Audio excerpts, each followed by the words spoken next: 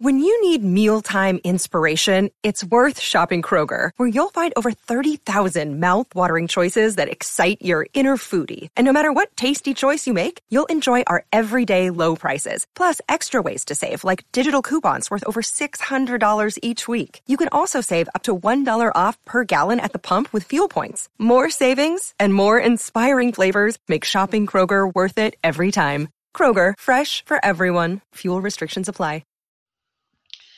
Hey, how you doing? Let me tell you about a great deal. Why don't you come on over to the Premium Smoke Room? There ain't no smoke like Premium Smoke. I'm talking about 4 premium podcasts. I'm talking about Miss Spit Queen and the Porn Rap Star. I'm talking about Pilgrim on Wrestling. I'm talking about Causing Havoc with Princess Havoc, as well as the Reed Daily Report. Oh, I'm sorry, 5 STO Dark. Plus also extra premium episodes for some of the hottest ladies and gents in the business of porn. And all this for $4.99 a month. I'm talking about 5 to 6 extra episodes a week on top of the free shit that you get. So do the math. Great deal. Only on Spotify, only on Anchor. Come check me out. Come catch this premium smoke. Hey, man. What's up, brother? Nothing. How you doing, brother? Are you ready for the 36-inch pythons coming right at you, brother? It's been a long weekend. Who the fuck you telling? Who you telling? Look, I don't even feel like doing the normal intro because people I'm on right now. I am somewhat playing with an injury. I have a toothache that has stopped, but now just my mouth is swollen. So now I sound like I'm supposed to be Italian. Make an offer that you can't refuse. Yeah, the Sicilian. Yeah. That's fine. I believe the fans would understand. And the toothache's brutal. I've actually I've had my own issues with teeth throughout my life. I've pulled out 2 of my teeth with a pair of pliers, like my grandfather did, because. Trust me, the thought crossed my mind. Crossed my mind. It sounds, when you're in the throes of a massive toothache that won't stop, because immediately when you do it, the pain stops. And I have a unique genetic anomaly with my teeth in that my roots are really long and also curl. So to go to a surgeon, I had to go to I can't just have it pulled by a dentist. I had to go to a surgeon, and they get, and then of course the dental industry fucking just the prices are ridiculous. So it's you know what? I'll take the risk of pulling my own teeth out and save the money. At least if I get an infection or something, then the money I'll probably never pay on that medical bill will be worth it. Yeah, because going to the dentist is expensive. It really is. It's shit. I pay less for a UTI than I would a dentist. And that's for real. Because it's kind of even to the point for them to see me, it was when I did go, it was almost $300. I was like, God damn, just for y'all to see me? Yeah, I remember, because the first time I did it, it was I remember it was 2003, and I had insurance because I was working for Kroger, but the insurance for Kroger is real iffy. Kroger tries to fuck you out of it at every turn, because if you're an hour off on your work week, they whatever. And the dentist was so rough that I'm like, dude, it's sensitive, and he's literally pressing on it and I'm like, dude. That literally my face swelled up next day because he was basically just manhandling the area where I said this tooth is bad, and my face swelled up. And then I get a phone call. I forget what the amount of money was, but they were like, "Oh yeah, you got to do this." I was like, "Look, lady, your guy made it worse. I'm not paying shit." But your guy made it worse, and I would never go back to him. If he was the only dentist in Georgia, I wouldn't go back to him. So I always, so my, grandfather being, the Irish immigrant or whatever, I always heard stories about how he would do it with a pair of pliers or whatever. And it just got to the point where got really hammered to just put a pair of pliers on it, and it basically just hit my own arm. It's like basically it's a couple of quick like bang bang, and then not a clean rip out, but I never got an infection. But the pain stopped. So and again in the cartoons and in the movies, it's like pulls out perfectly. Yeah, but not in real life. No, I already know so much. No, I don't reckon. See, I'm a little nuts, and also I grew up really poor. So it's a difference between $600 that doesn't exist. Not that you don't have it; it doesn't exist. It's fictional. Okay, Stephen King might as well be writing about it because that $600 doesn't exist. A pair of pliers and a bottle of whiskey under does wonders.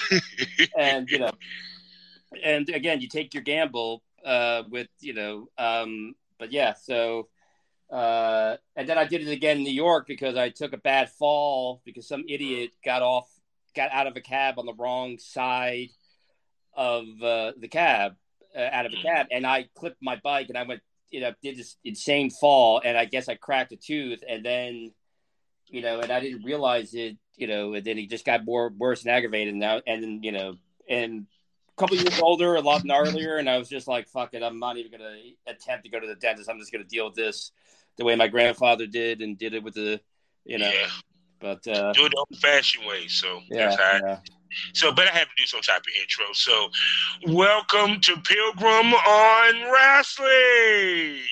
I am your wonderful, wonderful co-host, Calvin Oliver Southern Champ, here with the man of the hour, with the dick of power, who will make you laugh and make you think at the same time. Nobody else than Billy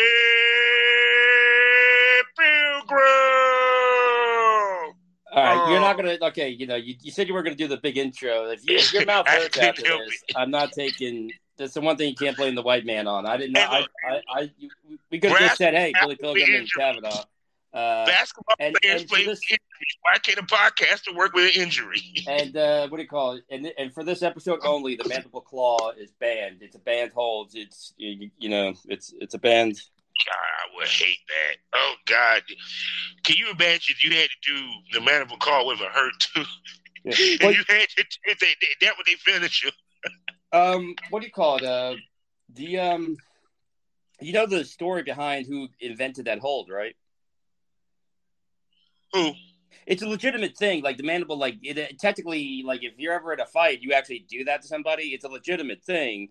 But the guy they based The Fugitive off of went to jail, and when he got out, he became a wrestler. I believe out in California for a few years, and that was his hold. Since he was, I think he was a dentist, so he knew about the thing. So the mandible claw was his hold, and then when Mick Foley became Mankind, but I can't remember the guy's name. I have to look it up, but he was. I'll look it up as I'm telling the story. But yeah, the guy who they based The Fugitive off of. The show and the movie and everything, the real guy, when he got out of jail, he married a younger woman and her dad was a wrestler. So he got into shape and became a wrestler.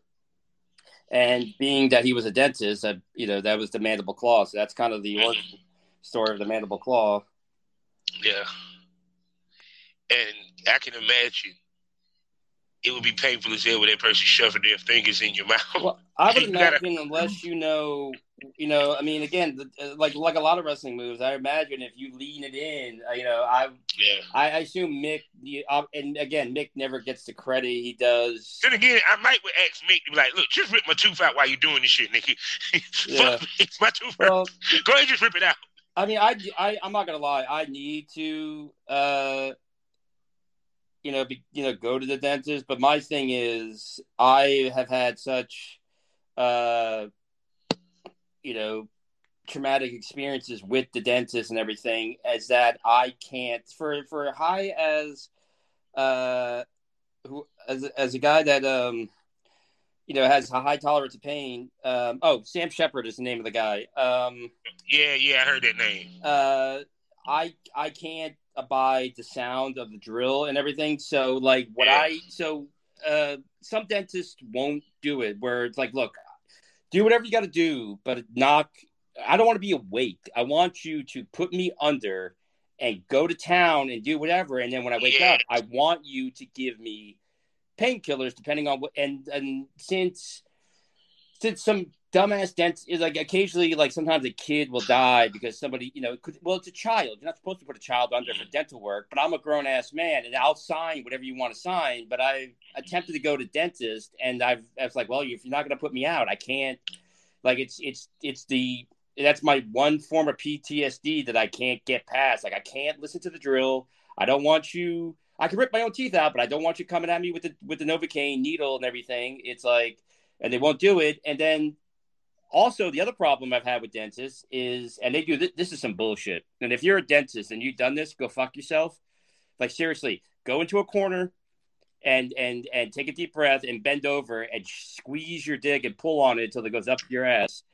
They give you like these. They prescribe ibuprofen, which is essentially just a big fat horse pill of ibuprofen.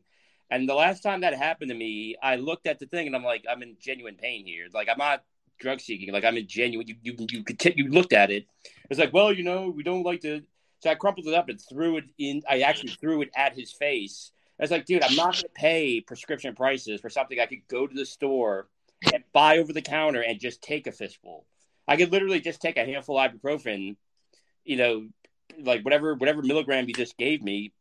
So like, I want to be knocked out, and then you're going to give me, I don't give a fuck what it is. You're going to give me some kind of opioid, because it's a pain that it's tooth pain and the mouth pain. And I feel you. It's a type of pain that you can't like rub dirt on and walk it off. It's not that kind of, Charles Bronson, tough guy, Clint Eastwood, where I'm just going to, it's in your soul. Even when you take pain meds, you can still feel the warmth and the throbbing from the thing. It's like, no, you're going to knock me out. You can do whatever the fuck you want when I'm knocked out. I don't care, but I'm not going to be awake for this shit because I'll have a panic attack. And then once I get into an hysteria, the more you try to restrain me, the more I'm going to probably slap the shit out of you. So let's avoid the assault. You know what's up? You should do a scene right there. Yeah. Oh yeah. Actually, that's. I actually fucked a dentist this weekend, and we actually did talk about possibly doing a dental scene. Wait a second. You fucked it. Wait. Who was the dentist? I have to say she was probably like we really hit Melissa Johnson. She is a MILF from Romania. And she is also like an actual dentist. She was telling me this.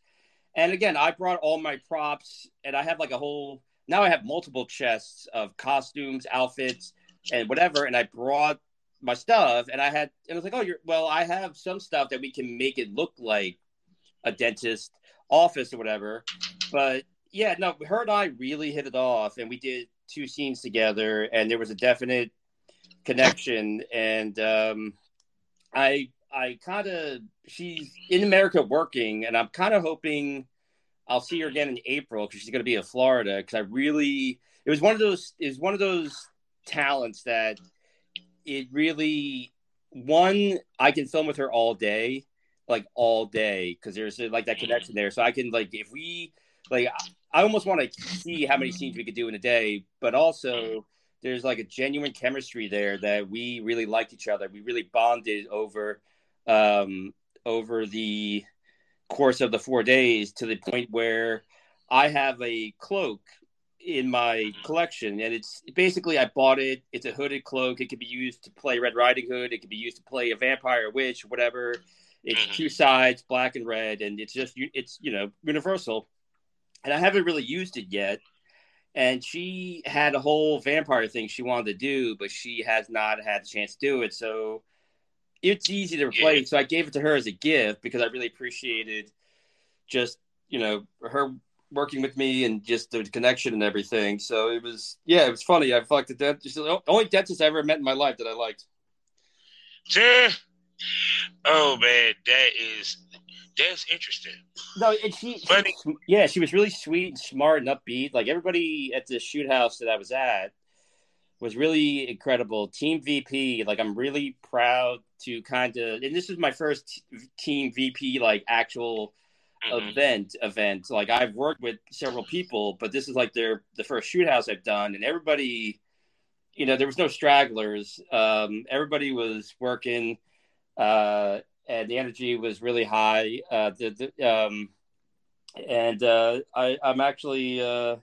I think I'm probably most proud of Havoc because I kind of threw a word in for her because her and I we had a past association with somebody else, and that that association is over, not through any fault of her own, and she they were kind of hesitant about her unfair, and I was like no, nothing to do with her. If you bring her to this event, she's going to be upbeat. She's going to be this ball of positive energy. She's going to be this human dynamo.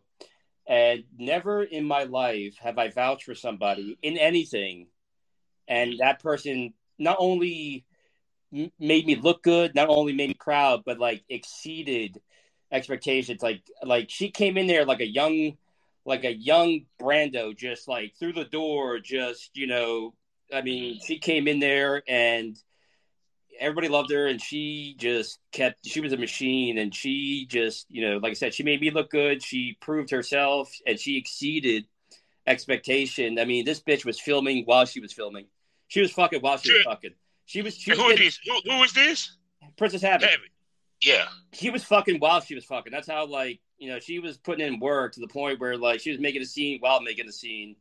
And, it was a great environment. I was very happy. Yeah, she had texted me and list off some things that she had done. I said, "Oh, the next show is about to be off chain." Yeah, but she did amazing, and here's the thing: she's not becoming a star; she is a star. Other people just haven't caught up, and I think by this time next year, people are going to finally catch on. But like, she is a star. She is a worker, and you can't wear her out, and she's game for anything. And like I said, never in my life in anything, comedy, writing, just in life, whatever, I put a word out that they, not only she over delivered, like, so I was really happy that it was a great weekend for her. Like, she got a lot done, and she met a lot of really cool people, and shook off some, just like, okay, this has nothing to do with her. So like a lot of stuff that was floating around her name got finally waved away. And see, the thing of it is that why I tell girls, the way that you beat those rumors is that every time when you work with somebody, you dispel the rumors by your professionalism and your willingness to work. Because a lot of times, because I've been there where somebody badmouthed your name, talk shit about you, put bullshit out there, period.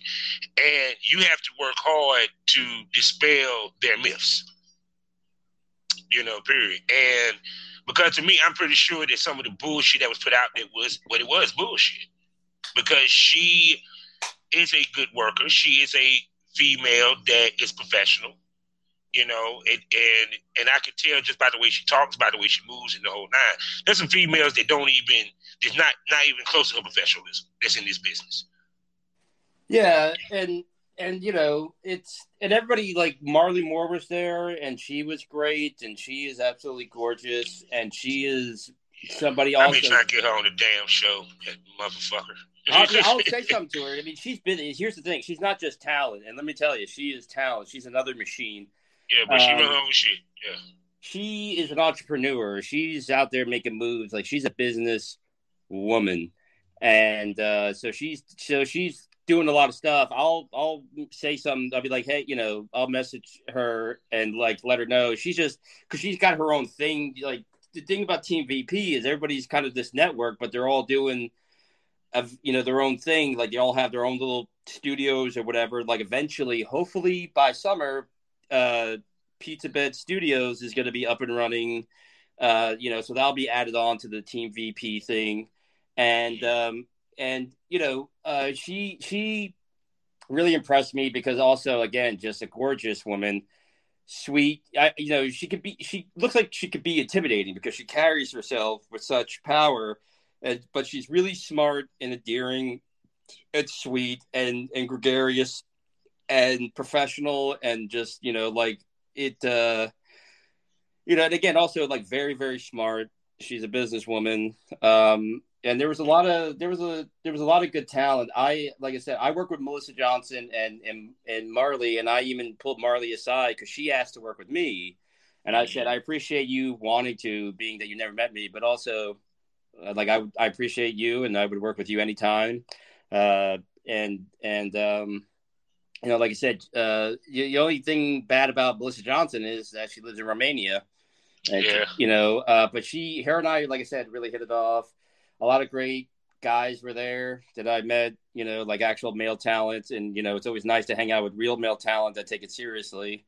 And, yeah, no, I mean, and again, running a shoot house is not an easy endeavor. I already determined that a couple people joked, like, you should run it. It was like, okay, if I did, it's going to be very small. It's going to be like literally 50-50, like 5 females, 5 males. And it's going to be like, like I'm going to pick the guys and then I'm going to pick the girls and go, look, number one, you have to work with me because I'm the one footing the bill for everything. So I'm getting my shit. Like, you guarantee that. But like, these are the 5 guys, not counting me. They're going to be there. I'm going to have professional camera people. Are you willing to work with all 5 guys? If the answer is no to more than 2 of the guys, then we'll get you on the next event. It's like, I'm going to pick 5 people. I'm going to get 4 cinematographers, and and everybody has to be willing to work with everybody because, I don't want anybody standing around. I don't want anybody going, well, nobody wants to work with me or whatever, and just keep it small. Like Mr. Nuts, I don't know how he did it, man. He been doing it for years, man. He been doing it for years. Yeah, but this ain't his first rodeo.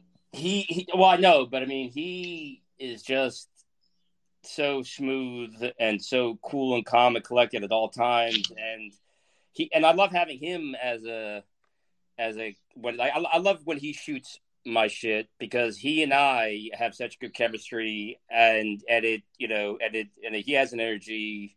When somebody who's been around doing it that long, when they cuts the camera, gives you a fist bump and says that was a great scene, that means something. So, but just helming this mad, and again, everybody was cool. There was no stupidity. There was no jackassery, but it was just so many people. And then there was like organizing gangbangs. And I'm like, man, you have more patience. It's just, that's why, like I said, 5 people, 5 guys, not counting me, 5 girls. If you're not going to work with everybody, then, whatever, I'll get you on the next event or whatever. Yeah. And also just like a lot of people can't, that's the other thing too. Like people commit to something and then, I don't know why they canceled. And, some people had some good reasons. I don't know what the reasons for the other events was, but it's like, I don't know why people commit to stuff and then, like cancel, it kind of, because shit happens, honestly, period. Because like I said, even with me, I can't get but so mad when someone cancels, as long as it makes sense why they did it. Well, but if it's a dumbass cancel, then no, I'm not going to. Well, like again, a couple of people that I talked to had legitimate excuses, and I don't mean to say excuses or reason is a better word. And I was disappointed because some of them were guys that I wanted to meet and just say hello to, and some were talents that I wanted to work with. But again, it was a lot of people canceled at the last minute. But like I said, he helmed the ship in a way that I was like, just watching him, and like it doesn't stop. Like I would get there whenever, and he was already awake doing shit. And then I left when there was nothing left to do, and he was still going. And I'm like, and again, same demeanor as when I left as when I showed up, like just calm, cool, collected. Like even if he asked you to give him a minute, he still like if you came up to him and he acknowledged like, yes, can you give me a minute though? And I was just like, dude, this is why I'll follow you into hell, but you're gonna do the one leading because I'll follow you to hell. I ain't gonna lead you to hell. I'll follow you to hell because it was just I don't know how the hell you're this chill and mellow and all he does is drink Pepsi. That's it. Maybe I need to start drinking Pepsi. I don't know. Maybe maybe there's something in there that I don't know about. But yeah. So now, well, since we got that out the way, now we're here, and now it's time to get the people what they want. So welcome to the Parole Wrestling Smoke side of Pilgrim on Wrestling. And you know how we always begin. It's now to go into to listen to the sultry sound and the sexy velvet voice of one Gordon Solie as he give us some serious poetry. So come with me to the Gordon Solie Poetry Corner. Snaps.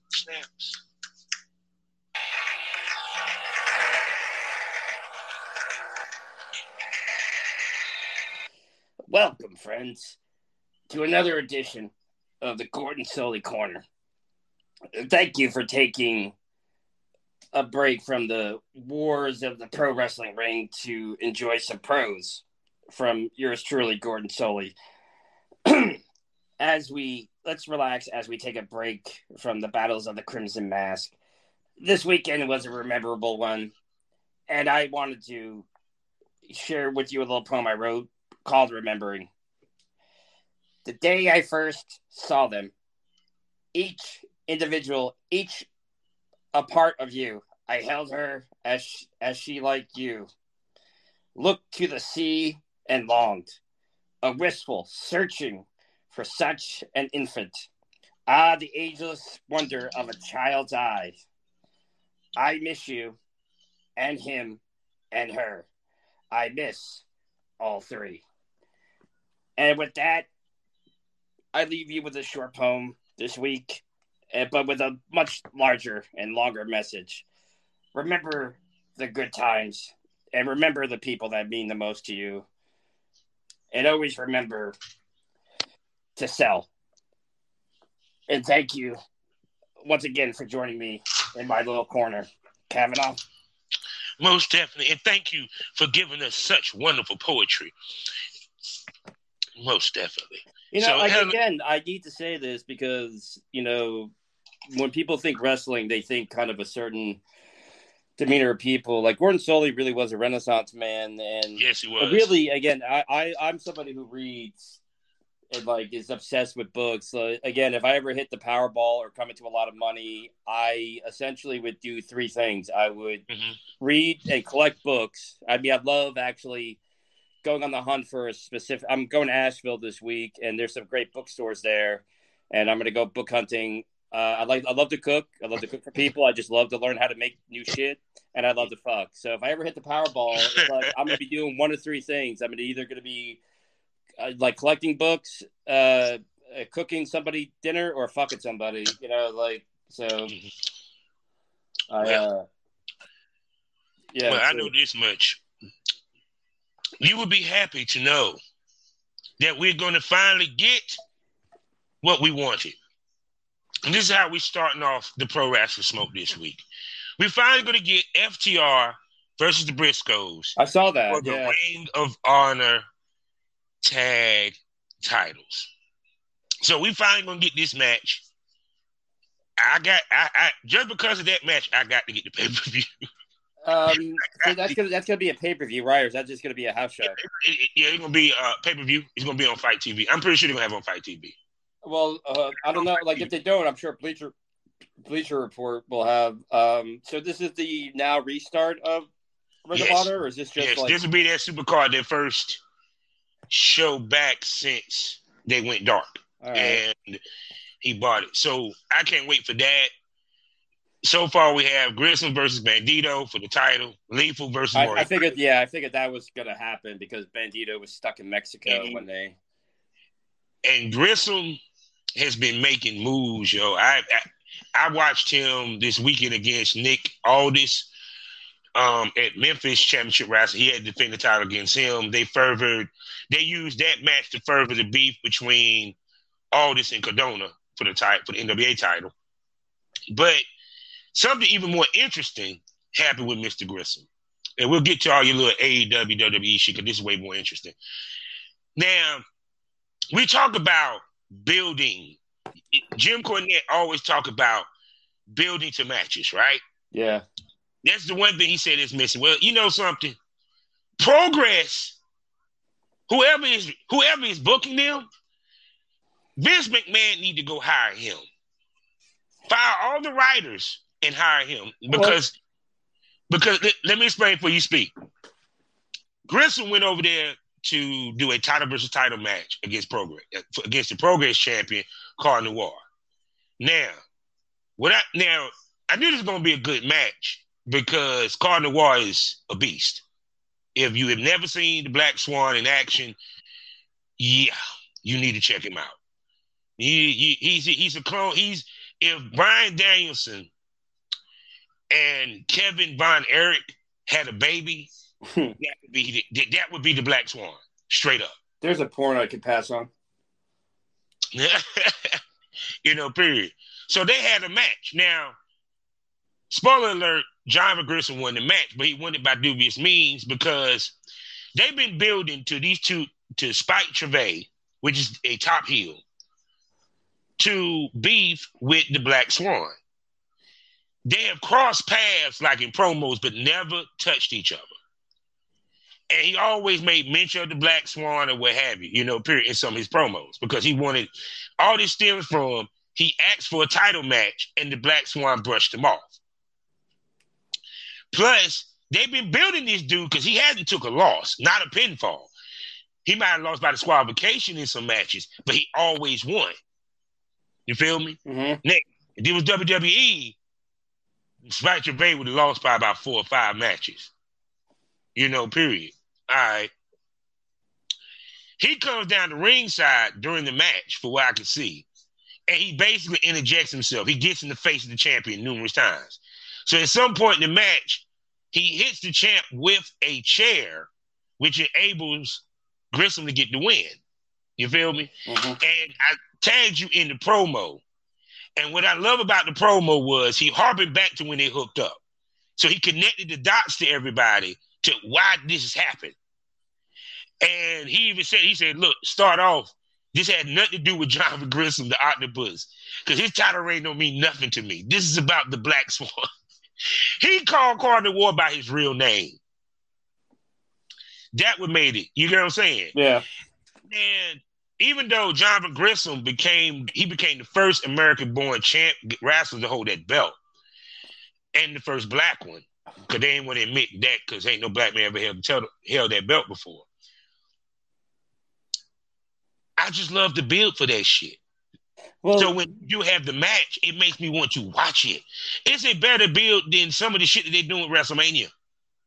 Well, no, you and I could set up a fake match where we slap fight. Actually, we could set up a match where we slap fight and pinch each other's nipples, and we could do a better build-up than anybody that works in WWE. And they would never hire the booker for Progress because apparently they know what they're doing. I gotta play catch up, but they know what they're doing, and they won't hire anybody that knows what they're doing. So I mean, because here's the interesting part. What makes this match special is that both guys has been killing it. Understand, Carl Noir has been champ 761 days. No, 791 days. So he's been champ for 2 years. Period. Even to the point that during his title reign, he actually won the belt from Ilya Dragunov in a very serious a series of physical matches. Period. And I think they had wrestled again recently. Even the match that he had against Swerve Shane Strickland was off the chain. Period. I will tell you about that match. So it's just funny how when I look at the ICW and the Progress, their storylines are more cohesive, more thought out, makes more sense than the motherfuckers that is actually paying them to put the shit on Peacock. Well, that's the thing. And again, and this is a point that I've beaten to death and I will continue to beat to death because I'm starting to see it more. And I actually talked about the podcast with some of the male talent that I worked with this weekend and talking about the show and then how I've been, kind of forcing me to start watching more of the modern like stuff going on. Cause I had a period where I was just kind of, keeping an eye out, but like mainly just watching older stuff. But everybody's so athletic. And everybody looks so amazing, and everybody is, just so talented that the fact that you can do a bunch of flips, or the fact that you can like jump from the ground to the apron, or the fact that you can do some kind of ridiculous move, it's not interesting. It's like I said, like with porn, it's a house full of 12-inch dicks. Okay, then what do you got? Like, what do you bring to the table? My career has been going forward because I'm bringing more to the table than the penis. And it's like now the more than ever, because everybody is so talented, regardless of age, gender, or body type, you have to now have one, psychology, and two, storylines, because that all Japan style where you just go in there and kick the shit out of each other is great for a match, maybe two. You can't have, you need storylines. You need psychology. Why are you doing this? And also you need to sell, because that is the genuine art of wrestling. It's the making people believe. And again, reach from the past, take all the shit from the old days and just use it with modern themes, and it would work. You gotta like kind of, just modernize it, but the psychology and the reasoning is the same. And I agree with you about John Grisham. Him and his wife, I've been saying this, if I had a women's division, and not only that, but she's hot as fuck, and she's she's dipping her. I don't want to say sex work, because I don't know what. I think she does some nude photos. Are very. I mean, most of her, even with Thunder Rosa, they give you sexy pictures. Well, yeah, I've seen Thunder Rosa shit. Oh my god. Well, Jesus. Yeah, and the thing is, but she's just this whole package, and she's only, and now, like, again, she's only, in my opinion, getting rolling. I don't even think she's anywhere near her prime. So if I were Ring of Honor, aka Tony Khan, obviously you signed, or you have something going on with Grisham because he's going to be at the thing, and you would be an idiot to let him go away. You sign him, you pay him, you make him happy. But I would start, I mean, she's with Impact, at least for the next year, I believe, but I would just start getting her ear and being like, because Ring of Honor, the one thing they were never able to do was get that women's division off the ground. Yeah. So, and again, you can build a division with this. And again, she's got that China vibe, but she can actually wrestle, and she's got a lot more charisma, and they're both money. And the thing I love about John Grisham, and I did not know this, and I recently found it out, and I was genuinely surprised, is that technically I'm taller than he is, and it's not noticeable. He's 5'4". I didn't know that. I thought, he was, maybe 5'10". It's like his wrestling style, because of his size, his wrestling style makes so much sense for him. He's also a big motherfucker. It's kind of like your boy from the group that we shall not name, Silverman. He's a short, stocky, strong son of a bitch. Yeah, but he's athletic, and he takes it seriously. Yeah. And the funny thing is, again, the obsession with height. It never, until I saw it by accident, because I remember, like, a talent this weekend said something to me. She's like, "How tall are you?" And I'm like, 5'7". She's like, "Oh, because you look really short, coming, down the hallway." I'm like, "Well, I'm coming from a distance," but basically I just looked at her. I was like, "Well, I look short because I am short." I don't, and again, like I've said this before, I'm repeating myself, is that the only time I ever have an issue with my height is when I'm shooting, and I get stuck with like a piece of furniture.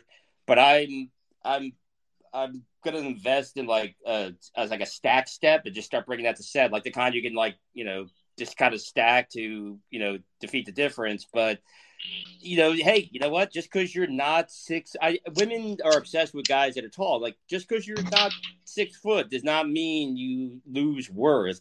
And Jonathan Gresham, you know what? I'd love to see a black world champion, but now I have a whole other thing. Like, this dude is making short guys around the world proud because he's, everywhere. He's winning everything. He's doing everything. When Ring of Honor has been down, he's been taking advantage. And ironically, they need to pay him very well because while all this shit has been going down since December, he's been out there holding that belt, keeping the banner alive, more than anybody else. Every time I see a picture with Jonathan Gresham, I see 3 pictures with Jonathan Gresham. He's either with his wife, and which how he's able to stand next to her with his pants on, good for him, or he's in the ring sweating. Look, I'm sorry, I would be a total gentleman if I'd met her, but he's married to her, so there's. Unless you want to, Trish, you are hot. She's one of the hottest chicks, and understand she was hot when she had the weight, and got hotter when she lost it. I'm sorry. Well, that's the thing, and just because you have weight, it's how you carry yourself. That's but yeah, she works hard on that body, and but yeah. So he's sweating, and last, but the most pictures I see is him holding up that belt more than the Briscoes. And more, and look, no offense to Bandito, who is a good wrestler, but I don't know, you need a champion that could give a promo. Like if you're gonna be champion, you either need a manager or you need to do a promo. And when they have this match at the Ring of Honor, I'm gonna say it, if they have a brain in their head, and again, all due respect to Bandito, Gresham needs to win that match, and you need to make him your champ, and you need to keep that belt on him a while because. He's the reason why your Ring of Honor title wasn't actually in the last. What is it? It's only been 4 months, give or take. He's made that title more relevant in 4 months than it's been in years. So if he loses, it's going to be the Ring of Honor is going to be getting off to a wrong step. I really can't see how they'll have him lose that match because this guy's got so much steam, and again, also. Yeah. He's also with his wife, who, again, I would start dishing out whatever money or. But see, also in the same token, I think, okay, something he said in a previous interview, unless they offer him a guaranteed contract, he's not signing. So if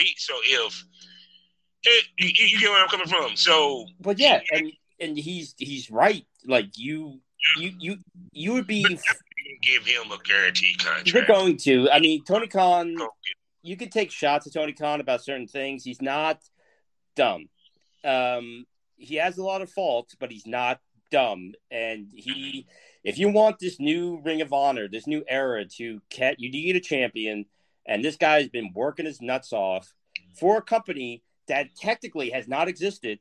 And so yeah, he deserves a guaranteed contract, and you pay him well. Because if you don't, then somebody else is going to snatch him up. Or right now, he could just make a living calling his own shots. And because I didn't realize Terminus was his promotion, so he got that. But also, the other thing is he needs to win because because with the Briscoes and FTR, I'm of the camp of as long as they give them the room to work, give them the time and the room to have a match, I don't care who wins. Yeah. Just let them go. Give them 30 minutes. Give me 30 minutes of them going at it. I don't care who wins. Whatever else you're going to have on the card, I'm sure it's going to be good. But if you really want to set the tone for the new era of Ring of Honor, this guy came out of fucking nowhere. And in any other situation, any other wrestler would have ran to the WWE and taken whatever they offered, or they would have, whatever. This guy has been all over the world winning shit, doing shit. He's in my Twitter feed, no matter what Twitter account I'm on. Yeah, I was shook that he won the pro, because I thought they were going to do some bullshit where it's disqualification, and he keeps the belt. And Carnival keeps his title. Oh no. They had them switch. Well, had Carnival lose. And I kinda like the way that they did it. Yeah, and again, I'm sure, like he'll have the freedom to do whatever is required to like either drop it back or hold on to it. But also, and again, no offense to Bandito because I don't know what's going on with PWG right now, but he was a PWG champion, but I've never heard this guy mutter a word in Spanish or English. And when they made him champion, I'm not going to lie, I was like, and I give a shit because... Yeah, actually, I'm not even going to lie because I didn't mind Rush being champ because Rush could talk. Yeah. And the clique he had with him fit. You know what I'm saying? I don't know about Kenny King, but the clique he had with him fit. So, but to me, I think, I think Grissom should keep the belt, and he should win the belt, which is a segue because you mentioned Tony Khan. I know you didn't heard that they done reached a working agreement with a company in Japan, and it ain't New Japan. Oh yeah, DDT, and I thought it was very odd because I'm like, look, you already got the top comedy wrestlers in the industry. Like, I don't know what DDT is doing these days, but they always were to me seemed like kind of not just kind of like doing goofy stuff. I mean, I know they had a lot of talent. I'm sure they have like a lot of good talent, like have solid matches. But their thing is, they do stuff in parking lots, literally in parking lots with no ring. They do a lot of weird stuff and everything. But weirdly enough, they are successful in Japan. But it's like, okay, I really love the stuff you're doing with the serious wrestlers. Like, I'm over the George Goulas gang. Sweatpants can kiss the tip of my dick. You're wasting Danhausen. I know he can't wrestle, but I'm thinking that they're going to get the more serious people. Really get some of the chicks. At the very minimum, if they have the comedy wrestlers come over, I want them to kick the fuck out of the comedy wrestlers AEW has. I want, like, I don't know, have a whoopee cushion battle royal. I don't know, but because I'm sorry. I'm kind of, again, I'm tired of I'm waiting for the next evolution of Orange Cassidy, and I'm on the fence because as far as his wrestling skill, it's the same as everybody else. It's competent, it's good, he's athletic. I'm not trying to take away from the fact that he can do shit. And he has psychology because he developed a gimmick that's made him a fuck ton of money, more than I have. So he obviously has psychology in his head. For me, it's like, I never got along with people like that, and I don't care about but I'm waiting to see, okay, like, so you got this far, you've been kind of sitting on your laurels, like, what's the next evolution of Orange Cassidy? Because so far, the only evolution I've seen in the last 2 to 3 years is you switch to sweatpants that look like jeans. That's like the biggest evolution. That's it. But see what I said, it's at some point, he will have to shift his character because, okay, the writing is on the wall. Let's keep it 100. He got Ring of Honor now. Add to that working agreements with DDT. He can get people from New Japan. He basically was doing what the NWA was doing, but it wasn't involving their world title per se. You know where I'm coming from? Period. NWA was supposed to be an organizer, we organize professional wrestling governing body. That's not what he's doing. He's just basically swapping talents or what have you. So to me, Orange Cassidy's going to have to, because the influx of talent that he got coming in. Think about it, he got Swerve. Yeah. He got, and then, like I said before, because even to the point, like, for example, Moriarty is going to go against Jay Lethal.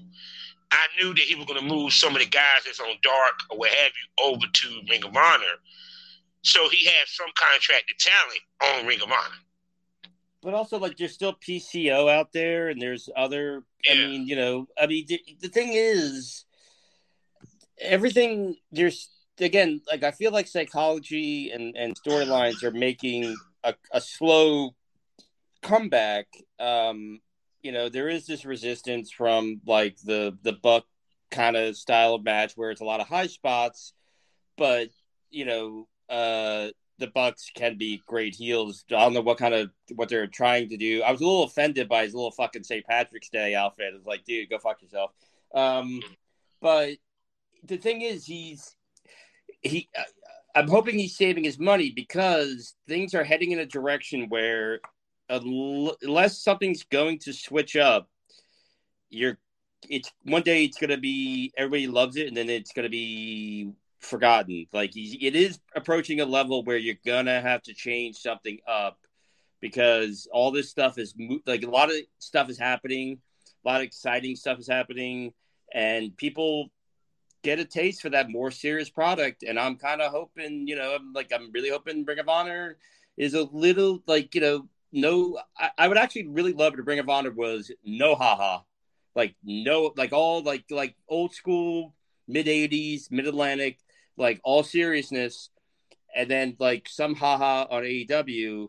Little haha is good, but like I really love like dudes and women going at each other, like pissed off. Like, okay, give you an example. I was working with a lot of amazing people this weekend. It was like the mid Atlantic of shoot houses. Okay, this weekend you had all the even the female talent I wasn't working with. Everybody was just top notch. And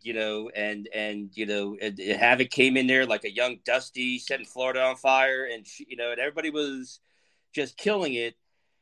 And I had several periods where I was frustrated because I wasn't like I would kind of stand around for a few hours, and I wasn't shooting, I wasn't helping anybody with their scenes. I wasn't, I thought maybe I would do a little bit of acting, like help, like come in, deliver a line, and then leave. I got to help a couple of people with their scenes, like in like a creative way, and then I got to shoot some stuff. But there were stretches where there was me just kind of walking around, and again, luckily everybody was awesome. But I got frustrated and I got kind of tired because I had this energy because it was like I like all this amazing talent, like put me in, coach. I want something. I don't give a shit if I got to play the clueless husband 7 times today. Like, I'll play the clueless husband. I'll, like, come in, deliver a line, and walk out the door, and somebody can fuck my wife. I don't care. Like, put me in. I want to be – that's what I want. I want one wrestling organization where everybody is just fucking, like, is it – like, the competition is eye deep here. I'm fucking hungry. I'm going to kick ass. I'm going to fucking do what I got to do to get a belt and win and, so on and so forth. And, I was frustrated this weekend, not in a bad way. I was frustrated because I was surrounded by so much talent and brilliance that I wanted to do my part. I wanted to keep up. I wanted to go for the title. That's what I want.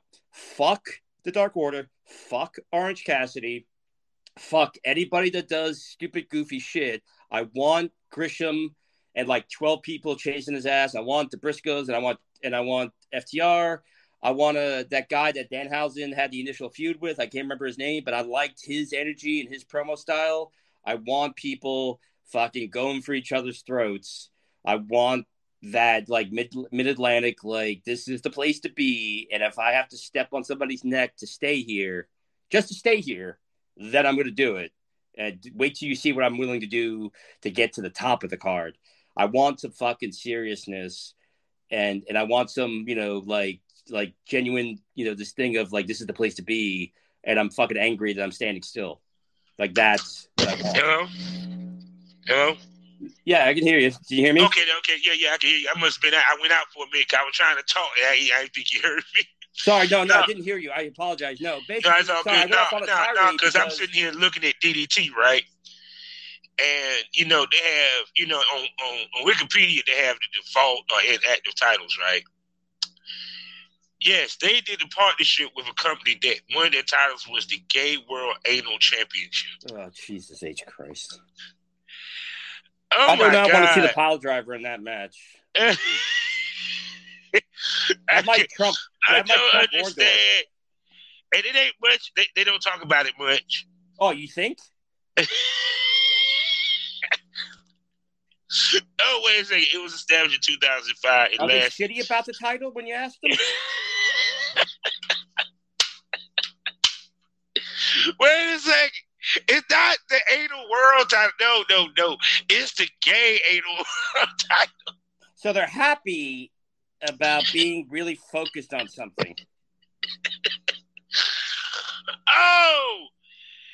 Now, here's the thing. If you're going to do that, then you go all in. Have, like, the Charles St. Charles's. Like, if you're going to do it, have, like, the Tom of Finland's versus the Charles St. Charles from the East Village. Like, you know, have, like, oh my God. I got special guest referee. Oh, yo. And again, you know what? Again, as a writer and a storyteller, I like. I'm gonna tell you how embarrassed they are. They have no pictures of this belt. They have no pictures of this fucking title anywhere. How about just you know what? Again, go with Tom of Finland, just like a big wrench. Like a guy just carries a big wrench. Or, you know, or like the Leatherman's hat. Like that is, you know, like instead of the king crown, it's just like a Leatherman's, you know, whatever. Look, it's, again. I can't believe it lasted for 4 years. Here's the thing. I want more gay wrestlers. They were doing a thing like this guy, Effie, and another guy, he's wrestling for NWA. Yeah. And he's huge. And they had this all-gay wrestling show, and I believe in Orlando or Tampa. Yeah, it's Effie's gay brunch. Yeah, and he's a good talent. I follow him on Twitter. And, you know, the other guy, I can't remember his name, but he's massive. And he wrestled for NWA last time I saw. But they had a whole storyline going, like, fear the gay agenda. And I'm like, this can be awesome. I'm liking where... if you can do it, if you can present it in a respectful way to the gay community, then give me a gay villain, give me a gay, like, again, fear the gay agenda. Okay, you got some kind of storyline you're going to do with this? Give it to me. As long as you're not going to be punching down, I want it. But to me, this kind of, you know, within itself, I'm like, only in Japan. Because if they had this title in America, dog, hell would break loose. Japan is such a unique culture in that there's tentacle porn and there's all this weird sexuality and everything else, but yet all the Japanese porn, I can't really watch it because either they're fuzzing stuff out or it's very, I'm sorry to say this, but it's very rapey. Like I've dated Japanese women. I have had sex with Japanese women, and the Japanese women that I have had sex with in my life do not sound like they always sound like they're in pain or they're in agony. And like, again, it's a weird 1 minute, like in 1 minute, they're so liberal and like 10 years ahead of us. The next minute it's like 1940. And I'm like, you know, but yeah, no, see, this is the problem. I don't know what they're going to gain for being with DDT. That's what I thought. You know, I know Noah lost his step and they're trying to regain it. I know New Japan obviously has been in stride. Yeah. Dragon Gate is still out there. I haven't heard too much about Dragon Gate lately, but I don't know, man. The gay anal. That was just like, man, it's inactive. So. Well, no. Oh, really? Well, like what? Prostate problems? Yeah. Is it a prostate? I mean, probate? I mean, is it like? I was just like, that's. I don't mean to be a pain in the ass about this, but like, did they give a reason? I don't want to make a crack about the title, but is there a reason why it's inactive? I can't. I'm not being cheeky. I'm genuinely asking, is there... It never gave a reason why it was inactive. They fused it with two other belts to make the Extreme title. So they did it like a threesome. Basically. So they docked. So basically, what they did was they docked their gay title. And all the progressive people who listen to this are going to get that joke. They docked their world title. So they London Bridge their title, their gay title. I was sitting there, I was like, you know, so if you're gonna do this stupid shit, you might as well do something like really fun, like the Poppers Battle Royal, where they're just, I mean, I don't know. And you know what? And it kind of defeats the purpose of the title if you're going to be so loosey-goosey. I mean, if you're going to invent an anal title and not be dedicated to it, I don't understand, I mean, you could have the Elton John Memorial, tag team tournament. I don't know. True. Or you could have a Liberace death match where the winner has to eat watermelon. If you're going to be shitty and disrespectful to an entire community, shitty and disrespectful. If you're going to be shitty and disrespectful to a community that literally is about nothing but love and acceptance, then go all in and try to get some of that John Waters. So maybe you might get go all the way around. So they might be like, oh, okay, it's kitsch. Fucking gay anal. Fuck you. Really? Oh my God. I mean, I had to bring that up because I'm sorry, but funny shit I've ever seen. To the gay community, the LGBT community, I mean, the flag is a fucking rainbow. They endure. I mean, literally, the people that are supposed to govern them are trying to make laws that you can't even say somebody's gay. They're trying to make laws so that people can beat up your children. And the same thing with the black community. These people, everything out of their mouth and everything that they do and all the praise and all the festival they have is literally nothing but colors and love and acceptance. And that no matter how weird you are, there's a home here and the whole nine. And just people gotta just take a shit on it. And it's like, it really makes you realize how shitty straight people are when it's just and I think we're about to enter tax season. I think every gay person should get a little, just like every black person. Oh, actually, I don't think black people should have to pay taxes, but like every gay person should get like a discount for not slapping the shit out of somebody. Gay fucking okay. But but like I said, that's gonna be interesting within itself. Now also, which I'm perusing the news is, we're about to get, well, of course, the WrestleMania card is shaping up, as people know.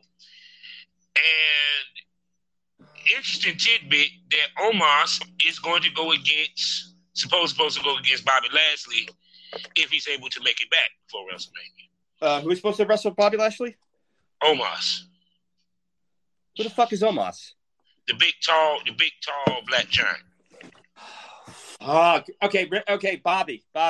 Remember when I said that black people shouldn't pay taxes? I want you to remember that when the white guy makes you go out and wrestle the black elegante.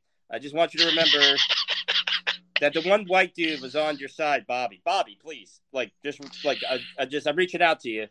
My co-host will vouch for me. I'm one of the good ones. Like of the three of us, I'm like the one of the three. Please. So. Oh my God! When I saw it, I said, "It's just funny how the black champions have just fallen off when it comes to WWE. We have Big E, who is now recovering from a broken neck. Prior to that broken neck, was pushed so far down the card that we didn't even know if he was going to have a WrestleMania match anyway. Bobby Lashley, who got hurt, of course, he comes back not to get a shot at the title. No. Not even a great match. No. He has to now carry a green 7-foot, 300-some-odd pound giant who has probably about as much experience in the ring as I do. Okay. And I don't want to talk about Kofi. No, Kofi's that's like the first great love of your life, breaking your heart. It's like that. It's kind of like it was in another universe. It was in the multiverse that Kofi had the title. And here's the funny thing: you missed one thing. They were fucking with Bobby's title run before he even got hurt. I'm sorry. I was giving DDT I have no idea what they were trying to go for with the anal title, so I was giving them a lot of shit just on the off chance they were being shitty, like dickheads about the. Like, I can't stop at the puns. But they have fucked over every black champion, and it's not even that. It's like any new. I saw a tweet today. I woke up. I basically slept all day. I went for a walk. I grabbed something from the store, and then I had like a couple hours to myself. I haven't been on social media. I haven't had a chance to thank anybody from the shoot house. Today was kind of a recovery day. I saw one tweet about McIntyre saying he had 2 title reigns and he never wrestled in front of the fans. I'm like, yeah. And whose fault is that? It's the WWE's fault for fucking building the guy up and then just basically dropping him in the nanosecond by having him, like, again, wrestle the Apex Predator and lose again. And, like it's like, eventually Randy's going to have to retire. Like he throws out his shoulder by stretching. Brock is, really, again, like he and even if he wrestles more, that's just going to take away the shine. You got the one Stone Cold thing. You're running out of old legends to shit on your new guys with. You're going to actually have to fucking give these guys like a decent run. And again, the same thing with Braun Breaker. It's like you just put it on him. Why are you taking the belt off of him? They should have just waited till Stan delivered to give him the belt. And still had the storyline with Ziggler getting the title, but getting it from Ciampa. Look, like the thing with Gresham. By all accounts, if WWE, he would never. He's short. He's black. He's talented. He's a wrestler. He would fail miserably in the WWE. He has braces. Oh God, they wouldn't even bring him in.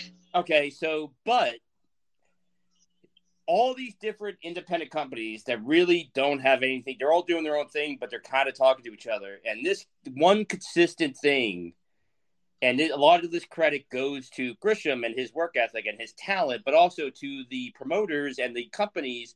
Everywhere he goes, he's winning a tournament, he's winning a title, he's beating somebody, and he's being presented, even on Twitter, as a big deal.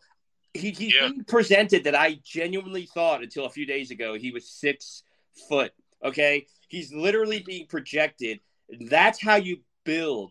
One guy and a bunch of independents from across the world that probably communicate over cell phones, okay, have done a better job at pushing a black champion. And now a company is about to become new again. And if they're smart, they're going to let it win and continue on because, and not only that, but if you bring in Jay Lethal, right there is a natural storyline that once he beats Bandito, and you get Jay Lethal once he's won the title. And here's the thing: one quick side note: you also give Bandito a guaranteed contract because he is a talent, and you figure out some way to make him more accessible. But you give him a guaranteed contract.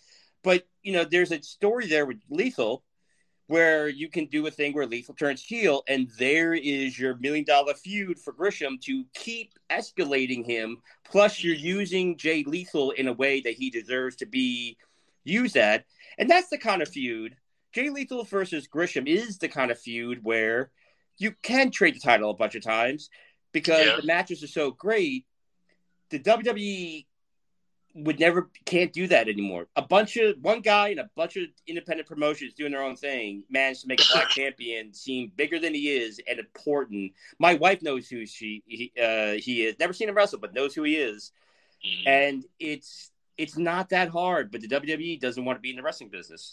Oh no, they want to be sports entertainers. I don't even know what the fuck they want to be anymore because it's not entertaining. It's not entertaining.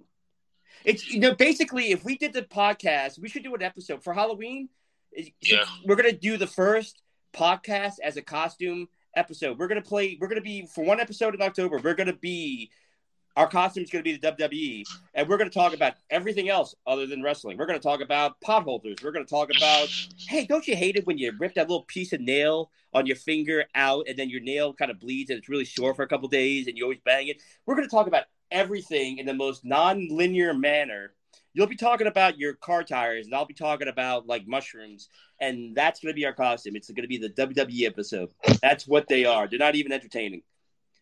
we're gonna give them 3 hours of what the fuck are these two idiots talking about, and we're just gonna put a big fucking W on the promo when we put it on Twitter to promote the episode. Yeah, because I mean, to me, when I sit there and I look at like the build for the WrestleMania with WWE, it's kind of like it's not. How can I put this? I see maybe, for example, okay, so we already know Roman and Brock. That build, we already know that's good because that's the match that they're banking on. I could say the Bianca Belair and the Becky, I like their build way better than that of Ronda Rousey and Flair. Because it's kind of like, look, this is how I'm looking at it, right? Like, for example, what trips me out is you got Flair, who technically, how can I put this? Is technically a wrestler. Ronda Rousey supposed to be the badass. You having her literally dominate Ronda in a way that you would, I guess because they making Flair the heel, but it's kind of like you really making Ronda look weak. You really making her look weak. Hello? Yeah. I'm just shaking my head. Like I'm trying to. Again, for the sake of the show, I'm trying to be diplomatic. Like it's really. Man, fuck that. We keep it real here. God damn it. I'm not. To me, like I said before, to me, if you're gonna sit here and Ronda Rousey, it's like this to the point that you're pushing it to where Ronda Rousey, which is kind of sad. Do I even want to see them as a main event? I mean, I like my thing is if I got the ability to control the WWE, I'm not gonna lie, I would shut it down for 6 months. I would, if I had control, I would literally just redo all the libraries. I would set a bunch of projects in motion, and I would fire pretty much everybody backstage, and I would try to recapture everybody that the WWE let go like a bunch of idiots. And I would just literally start from the ground up and just, or at the very minimum, I hope Tony or somebody really rich can get a hold of those libraries that they own so that, you can just get that. Anything that WWE doesn't have or can't misrepresent or bury is a benefit to the wrestling business. They are literally just an absolute cancer on everything, and it doesn't need to be this bad, and it's just this ongoing thing. And again, the only reason why I think the wrestlers put up with it for the few like Roman and Brock and like Seth or whatever, where they've hit this level where they do get to tell Vince to go fuck himself to a degree. Basically, if you're a wrestler, the only reason I could see why you would sign with them is you want to buy a house or you want to start a college fund for your kids. That is literally the only reason I could see. Anything else, it has no cachet anymore. Like it used to be, you want to end your career in the WWE or have a run or do something. Now it's like again, when Ricochet, when Owens, when everybody, I'm like, why are you going? You're gonna slowly die there, and nothing's gonna come of it.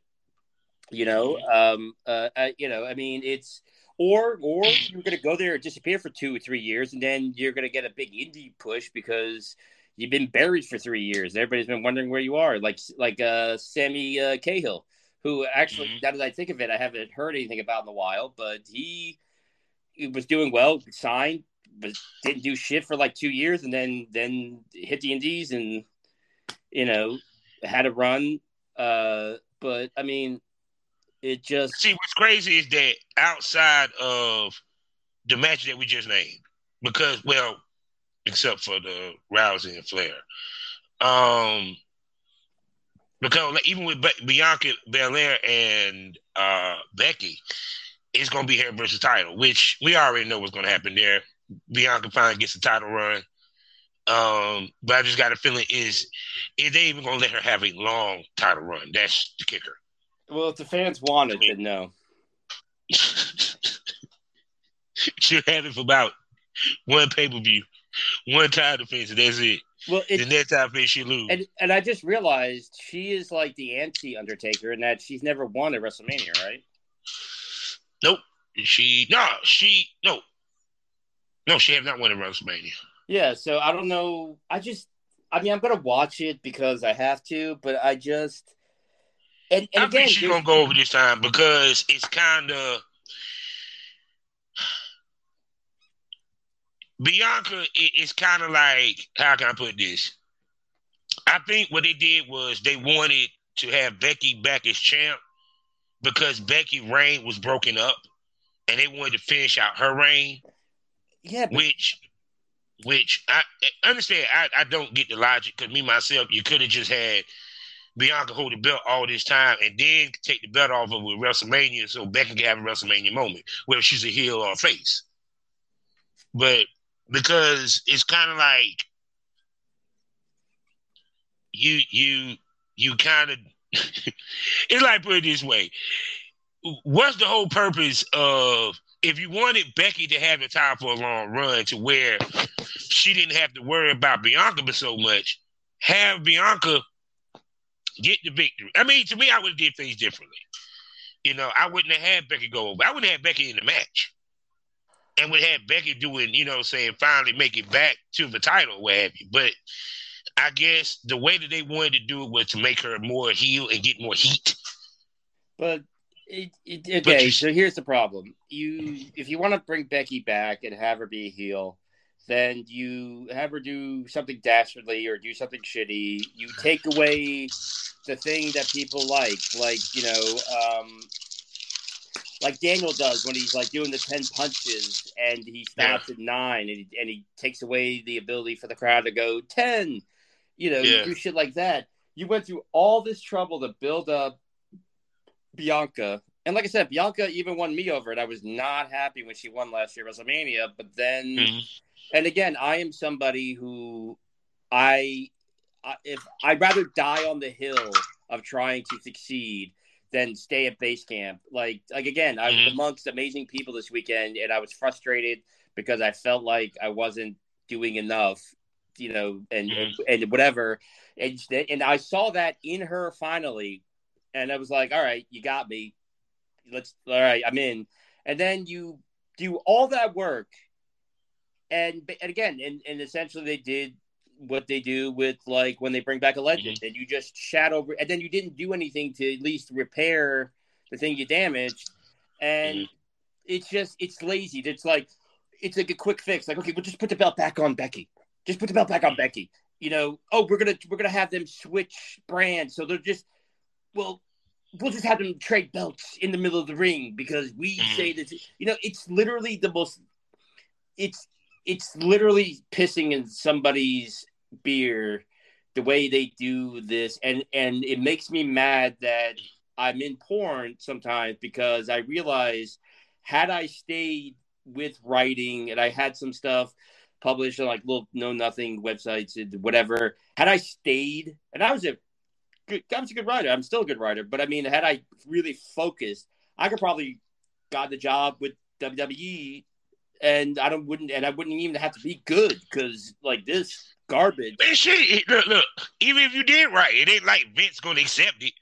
Oh no, I don't think I like that.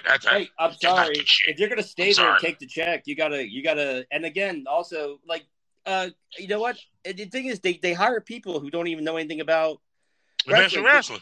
They look now on the surface of it. If you're a writer, or job's job, a writer writes. A couple of years ago, that the black girl, she was a comedian. She got hired by the WWE. She was a comedian. She wasn't even like a top comedian, but she did she basically said, "Yeah, they hired me. I don't know anything about wrestling." She said something about Bobby Lashley even. Yeah. And she got fired. She didn't know who the champion was. That's what it was. She didn't know who the champion was. She got fired. Now, here's the thing. It's not her. She took a job. It's not her fault that she took a job. It's her fault that who, from what I've seen, was a smart girl, but she did something really fucking stupid in that. And she did a very millennial thing, in my opinion. And this is just my opinion, in that, okay, sweetheart, I wouldn't tell nobody that. Well, no, you got a job.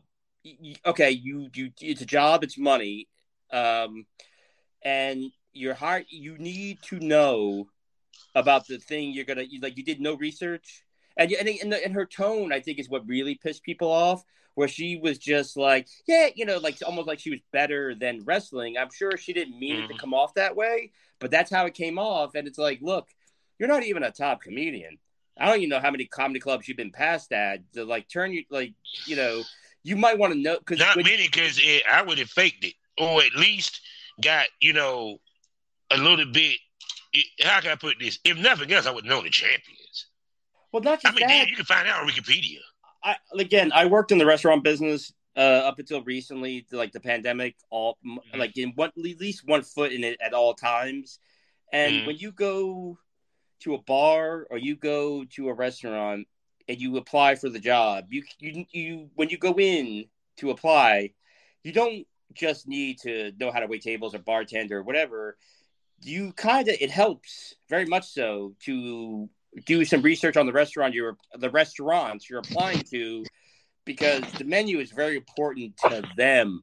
Their dishes, like, you may hate Mexican food, but if you're gonna go work at a Mexican restaurant, you're gonna need to know about, and not only that, but you need to know the shit when you go for the interview. And it's the WWE's fault for not requiring somebody who quote unquote says they're a writer. But once again, what he say? I don't like professional wrestling. Anyone can professional wrestle. Only entertainers entertain. Well, here's the funny thing. But you pushing a pro wrestling product. Well, here's the funny thing. Here's a little insider secret for all the guys that want to be male talent, especially when I shoot a lot, or I shoot a lot of days in a row, and you got to constantly work and get hard and work, and you're fucking different women, and you're also constantly shaving so you're not hurting people with your stubble. I go home every night and I sit in a very hot tub full of Epsom salt and I just soak and that actually helps wonders.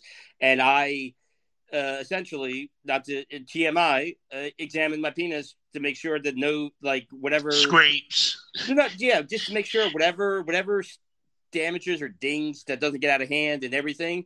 Staring at my limp, flaccid dick with no personality in a tub of hot water at 3 a.m, way more entertaining. And I find my dick highly entertaining. But even this is not one of his better moments. Actually, I call her she because only a woman. I call her she mainly because it never listens to anything I say and it aggravates the shit out of me. But that is more entertaining than any WWE event or match. So you're failing. At least if you were entertaining in some way, okay, but you're not.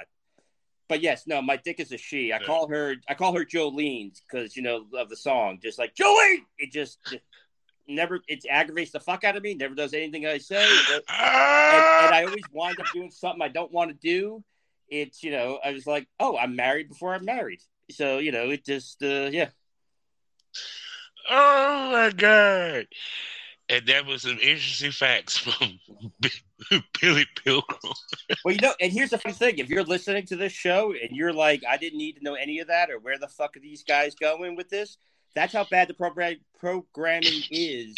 We went through all that because their shit is so bad. It sent us on this weird, broken, yellow brick road of fucking, what the fuck are you doing? Oh, my God. Even to the point that now, it's been reported that Cody has finally signed his deal. He actually signed his deal, I think, a week or so ago. What about Brandy? Brandy, for what I understand, she signed a TV deal for her cooking show, for what I understand. Christ. So, yes, it's with DIGA Studios for a TV cooking show. So we'll be seeing Brandy or whatever the hell it is that we see on YouTube TV wise. But off of that, because we can give two shits about her, other than the fact she is sexy as fuck, but that ain't the point. They're gonna try to pigeonhole somehow Seth Rollins versus Cody Rhodes, because Seth does not have a program that we know of going into WrestleMania, and they really want Cody Rhodes, now he can use his last name, to be the guy that Seth Rollins have. Now, I think we're 2 weeks out from WrestleMania. I don't know what kind of build they're going to come with this. And even if the build even worth it, and why not just wait till after WrestleMania to premiere Cody? I mean, are they that worried that they're not going to sell tickets? Here's the problem. It's the brand name. It's like the Super Bowl. People who don't like football will go to the Super Bowl. It's kind of the reason why I don't go to big festival shows, because essentially it just draws assholes. My theory is, if you and I like the Ramones, and we go, once you get past like 1,000 people, like if you're at a small club and we're watching the Ramones, everybody is here as strangers, but we all got something in common with the music, so we're all kind of a tribe. When you get to the big Lollapalooza, Coachella, you're getting people who have stuff in common, but you're getting an influx of just fucking idiots that want to come, start trouble, do drugs, jackassery. So I think they're going to sell the tickets, and even if they don't, they're going to spin it in the way that they're going to somehow make it positive. But it's WrestleMania. People are going to go. WrestleMania, or WWE fans, which, again, and we're not the only podcast that say this, there's wrestling fans, and then there's WWE fans. And WWE fans will just go, and they will spend money, and they will watch whatever. And those fans, basically what they're trying to do, I think, by premiering Cody is a pop. So here's Stone Cold, the pop. Here's a pop. And then, here's the appearance of Cody, and there's a pop. And, they're just trying to make it as big a deal as possible. Like I said, a fucking poster for WrestleMania that, hold on a second, that had no wrestlers on it! It's literally the biggest fucking wrestling show of the year, and there's no wrestling. It's like having a porn.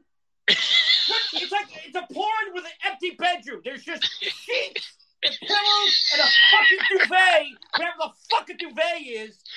I used to think it was a French midget, but apparently it has something to do with a bed. You have a wrestling poster with no wrestlers, and people are actually going to argue that, no, the WWE product is good. You know what? I would make a great Malcolm X in the next movie the way that WWE is putting out a good product. I would make it better. That's like the reasoning. No. Did you hear the reason of why they decided to go with the 2 nights instead of the 1 night? You're going to love this. They said they felt that 7 hours was too long and it dragged. So they decided to do 2 nights instead. Yeah, well, that's what they're saying. But what they know that people are going to come from all around the world and spend the money. So it's a way of gassing. And again, it's a money grab.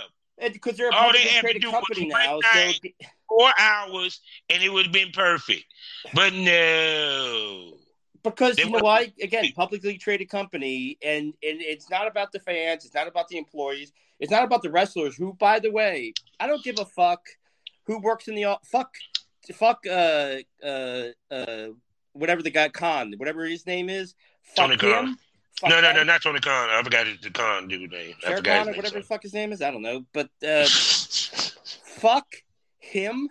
Fuck every accountant or every person that thinks they're hot shit because they sit behind a desk and they went to college, and fuck every single shareholder that owns a WWE stock.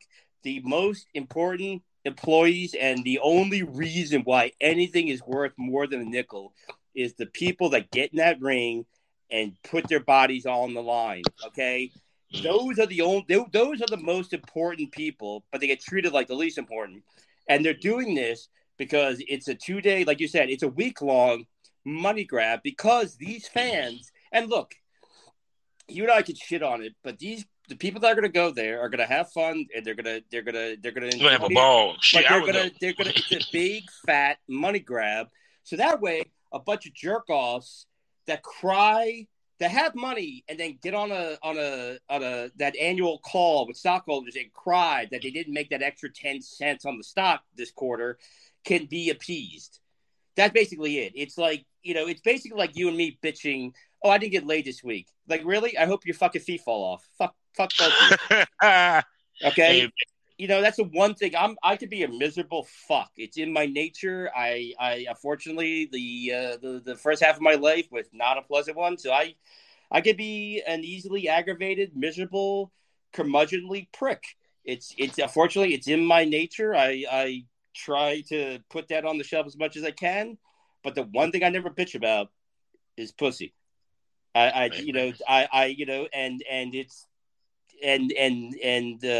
the thing with rich people is they're the first people to cry poverty, and they're the first people to bitch that they didn't make that extra dollar. Mom is turning tricks in a broken down El Camino with a tarp over it, trying to feed her, make sure her kids can have school lunch tomorrow, and fucking the CEO of Papa John's is pissed because he's only able to buy 3 yachts last year. So, that's the thing. It's like we got to appease the rich people or the people that own the stock. It's a money grab.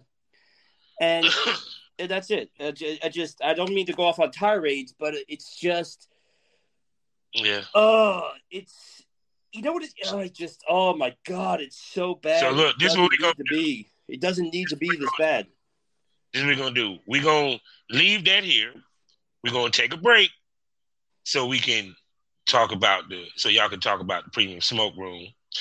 And we'll be right back to talk about more WWE, AEW, as well as old to the old school. You can take a longest break as you want. I'm still not going to fucking figure out what the fuck they're trying to do over at WWE. When you come back, I'm going to have no answers for you. You take all the breaks you want, motherfucker. You're going to come back to an empty fucking, I got nothing. Hey, man. We'll be right back after these messages. Black Wall Street is now online, baby. That's right. Visit the GW District. Shop the very best in men's and women's apparel and accessories, home decor, office supplies, books, pantry items, and so much more.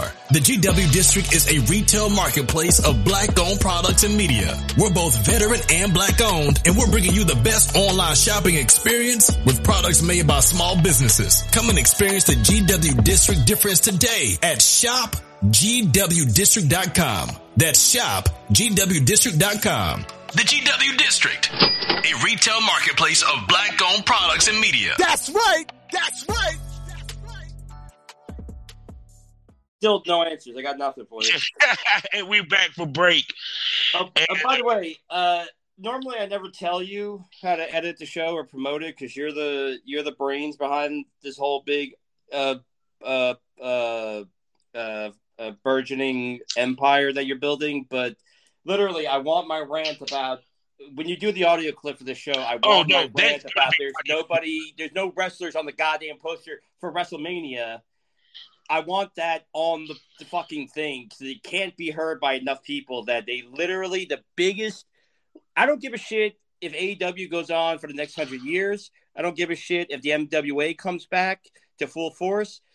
WrestleMania is like the Super Bowl, and you literally have a poster with the antithesis of what the fucking thing is about. Again, it's like a porn with an empty. It's like, oh, it's just an empty room. Oh, it's the Super Bowl. Look, no bed, just no bed, no furniture, no carpet, just the room. The World Cup is coming up. Do you know a bunch of amputees?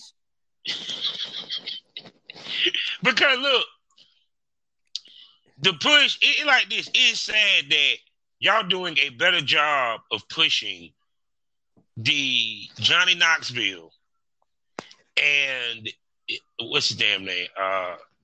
See, that's how terrible I do not like this match. Sami Zayn match. First of all, I'm glad that they took the title from Sami Zayn because if they had that Intercontinental title involved in that match, I really would have felt some type of way. and anything goes match. I don't. Again, and Johnny Knoxville, I like him as like an actor, but the guy, and he can't do much because it's widely known. Like he's had even problems with his Y'all could have like, got Stephen Amell or he's the got other like guy that asked for Stephen Amell on heels. I'm just saying. the guy actually literally has problems with his or at least he did at one time with his dick because he took so much punishment from doing these jackass movies. So if he's in good health now, like how much is he willing to do? And also, these guys are again, a lot of these guys are like really talented wrestlers, and they can protect people, but half the work has to be done by the other person. So if they have to do both jobs that doubly protect like these people, especially somebody like Johnny Knoxville, which I don't want to see him get hurt, but it's like, okay, you don't really, you know how to take a beating. Obviously, like Johnny Knoxville is a tough motherfucker, but we're in front of a live crowd, and I have to like drop you on your head 6 times, 12 times in the next 5 minutes. You know, are you going to be able to? You might be able to take the fall the right way once or twice. But when we get 5 minutes in and you start getting tired because you're an actor, you're not supposed to be in wrestling shape. I mean, Logan Paul, Jake Paul, Paul Hogan. Yeah, even with that, I'm like, the only non-wrestler he's not guy in I'm wrestling looking shape. forward to seeing is Pat McAfee. Now, I'm looking forward to seeing him because Pat can go. But also, period. Okay, Yeah. again, he doesn't want to be a full-time wrestler. Yeah. And you got a guy like Austin Theory that I saw him in a documentary before he signed with the WWE. Everybody and their grandmother is saying that this guy is going to be the next fucking whatever. Are you going to bury this kid by having him lose to somebody that I think honestly has had, one match? And not even an impressive football player. I'm sorry. He was a punter. Not even a field goal kicker. He punted. Okay. And he's a big dude and he's athletic and he respects the wrestling business. And, I get it. And I would leave him on commentary, but are you gonna have him beat Austin Theory or, who has this unchecked potential? I mean, and I think they would. Because they think, and again, we can make it better later. Like, no, you can't. No, you can't. If Austin Theory leaves the WWE and goes to AEW or goes anywhere else, if he goes to my garage, he could do better and recover from the loss. But, yeah, I mean, because my thing of it is, would you have McAfee go over? No, because I would never have a celebrity go over ever. I would have the villain lose somehow to an actual wrestler, and then. But McAfee ain't a heel though. But he's not a wrestler. It's just like the rest. Again, here's the thing. Here's the problem. And we're not talking about what the wrestler, the guy, like Austin Theory is going to get a big payday and so on and so forth. He has to show up Monday or whatever day his show is on. He has to go, the next to every house show. He's got to be there every day. You don't fuck with the people that are going to be there every day. You protect them. Even if, and here's the thing, if they knew what they were doing, there's a way to have them lose and still protect them, but that is not even in the conversation. So really the only way to protect them is have them win. And have them win and then have some kind of immediate comeuppance after the bell rings. But Austin Theory is going to be there tomorrow. McAfee is established that he will say, fuck you, and walk off. If he is spoken to in a certain way, or if his feelings are hurt, or if he gets upset, he's going to take his ball and go home. So good for him. I'm kind of the same way, but Austin Theory is not. So you protect the person. You protect Austin Theory is my opinion, because Austin Theory is the guy that's going to be, benefiting my business, to down the road. I mean, and again, and Pat McAfee has a position in life where he could do that. He could just go, fuck this and leave. But yeah, I don't know. Like, unless you're going to do something big or something to protect him, no, Austin Theory should win because this kid he's all upside, and it's bad enough he's in the WWE and God knows what's going to happen to him.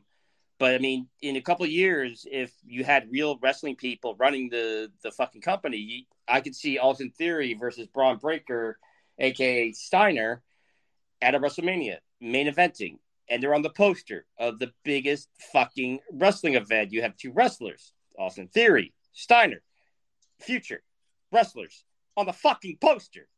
And then, like some celebrities, they ring a bell. They do high kicks at the Rockettes. They come out and wave. You don't have them in the fucking ring.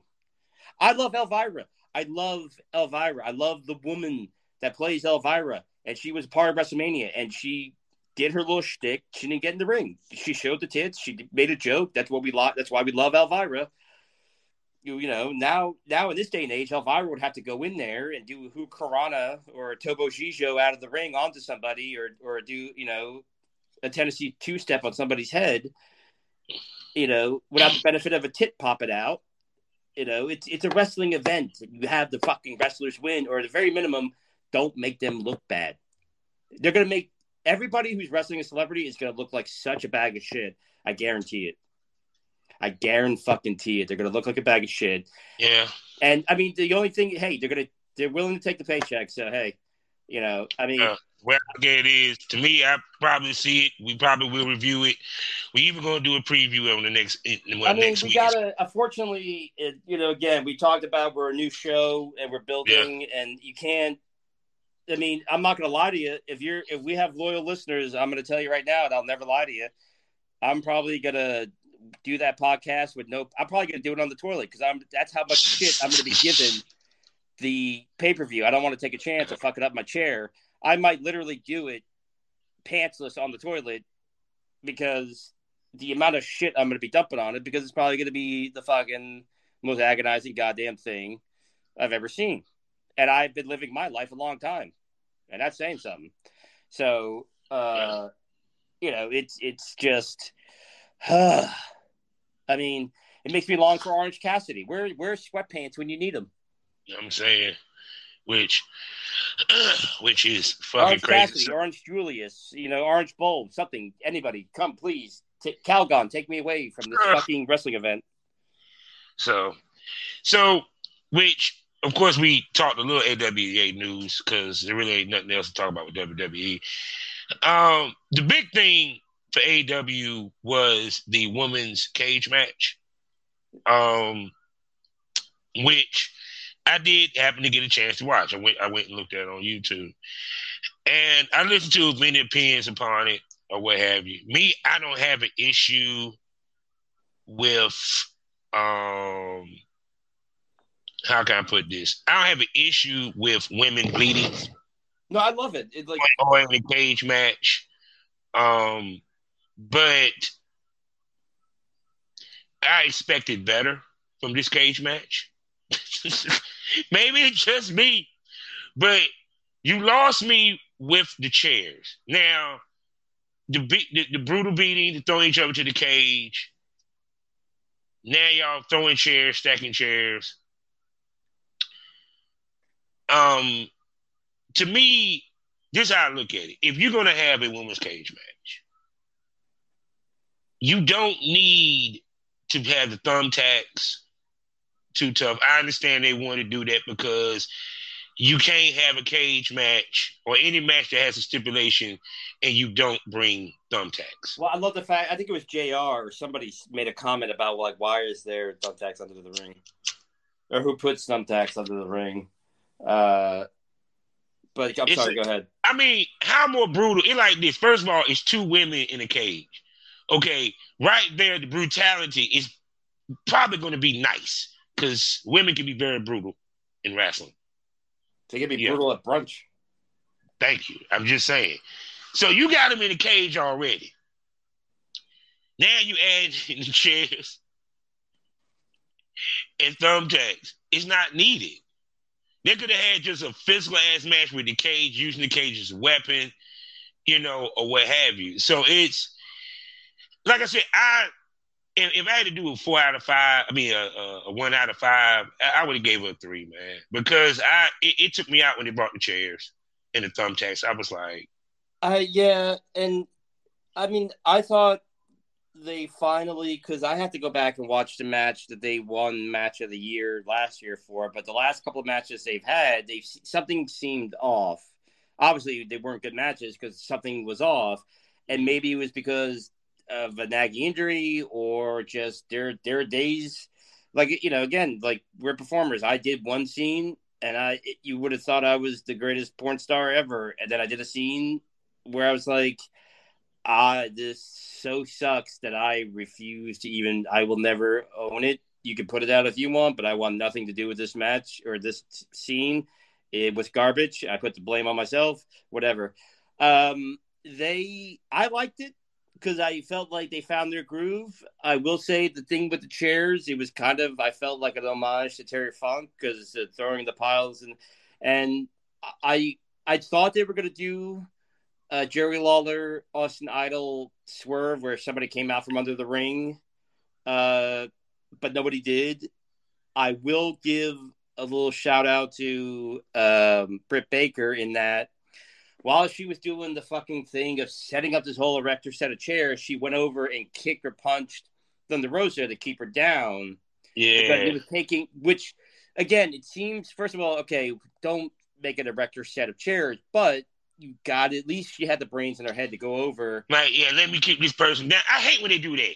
You sit here, you take all this time to set up whatever you setting up, and you don't think to go over there and punch and kick the dude a little bit and choke him out to keep him down so he wouldn't get up. It's a thing of, that thing is like you got to give them that because the crowd is expecting it. But as performers, they should realize you could train the crowd to just, you know, I mean, again, like that's how you stand out. Do something different. If everybody's setting up big erector sets of chairs or doing the 12-man pile, like standing suplex where everybody's like, there's like 4 dudes stacked on top of each other, they all do a suplex.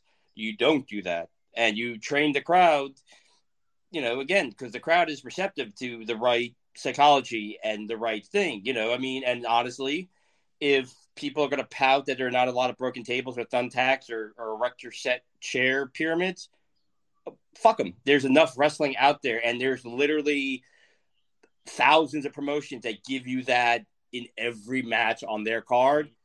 You're not going to starve for that. You know, like, you want to stand out, don't do that shit. But Britt Baker, I'm going to acknowledge the fact that she does. Yeah, you went over and you kicked her and you did the thing. You know, I was like, you know, I noticed that, and I was like, I was appreciative of it because I think they were trying to do a balance of, let's make the little spot monkey fans happy. Here you go. Here's the big fucking thing. But at the same time, we're both pro wrestlers, so I'm going to go over and kick you in the teeth. Because ironically, there's WWE fans, and then with the wrestling fans, there is that group of fans that they want the stupid comedy that makes no sense. They want you literally almost, if we couldn't get a helicopter, you would have died today kind of death matches. And they want the 27 tables, the thumbtacks, the ridiculous pyramid of chairs and tables, because it doesn't matter how many times in a card you do it, they just love to see it, and I think that is a very vocal minority of fan, and they get their way a little too much. It's like, okay, you can, you know, fine, give them in a match, but, you know, don't, you know, like I said, there's a lot of it out there. They'll make a big stink, but they're not really gonna leave. You know, they'll get mad, but they'll still come to an AEW show. You know, they'll say they're not gonna go, and then they'll go. So, you know, I think that little majority is loud and they want their spots.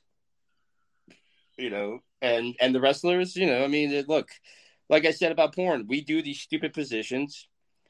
We make I'm fucking my stepdaughter porn, or you know, my black neighbor is fucking my white wife. Why? Because the fans want it. The wrestlers stack up the chairs because the fans want it.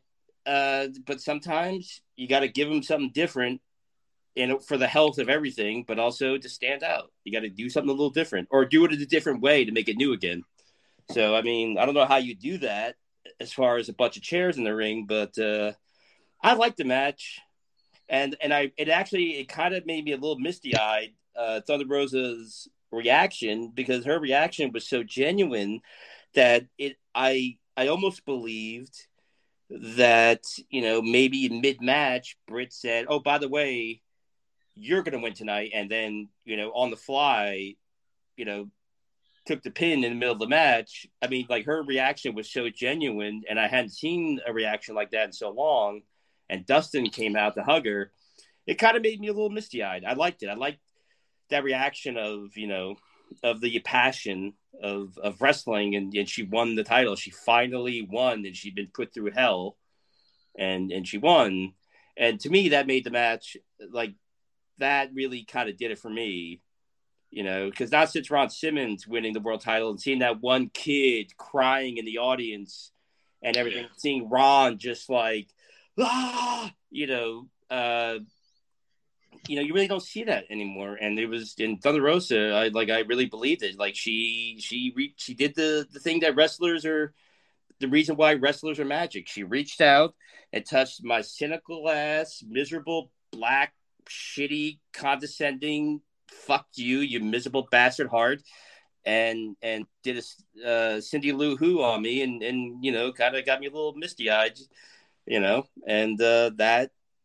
That's the magic of wrestling. She made me believe that she didn't realize she was going to win until she heard the 3 count, and that right there is why I like AEW, and why AEW has won me over. It's like little moments like that. I will put up with the George Gould's gang, and I'll put up with sweatpants and everything, because I got to have that moment. I had to have that moment in a long, long time. Yeah. So shoot. So like I said, I'm glad that they put the belt on her. Also, we finally had the true blow up with MJF and the wonderful Wardlow, which we already know what's about to happen with that. Wardlow probably go against what's his damn name? Spears. Spears first, then probably MJF of some kind. Which Brian Alvarez brought a good point, which I thought about too, because he's still under contract. So I know they're gonna have the contract stipulation somewhere in there. But will Wardlow win the war? And would you have him go over on MJF? I say yeah. Because MJF can take the loss, and you're not got the MJF going for no title right now. So, and plus, the fans want to see that come up. It's by the way that y'all built it. Yeah, they're going to feed him Spears, and they're probably going to feed him probably some other wrestlers. They're like, honestly, how I would do it, I would blatantly steal the old Memphis trick of when Jerry Lawler was feuding with Jimmy Hart, and they would bring in, like, every week or every month, they would bring in a new, like, superstar to try to hurt Lawler, Jimmy Hart's Army, versus the First Family versus Jerry Lawler. So Jerry Lawler would beat Kamala, beat John LeDuc. He would beat Austin Aries, and so, like, having... But see, here's the thing, though. They done kind of done that before with MJF. Because it always been before I get to MJF. Well, see, you could do it a little different in that, first of all, you're going to feed him Spears, and Spears, look, he, again, it doesn't matter. He could take all the losses because, it is what it is, and I'm not trying to shit on him, but it is what it is. He's and that's going to be quick work. I would not make that a long thing. That's going to be quick work for the Wardlow, but bring in people for, like, one. I know AEW's done it, but, like, go for the gold. Like, go out and spend the money for the free agents. Like, get the big name, because that was the thing that made it big in Memphis. They got Joe LeDuc, and they got, like, I don't know, like, fucking I'm just going to rattle off names of the era, like Jack Briscoe, or they got, But see, they got to get big dudes, though. They can't just get. Yeah. They go out and get the big guys and go out and, like I said, the guy that wrestles for the NWA who was doing the gay agenda angle.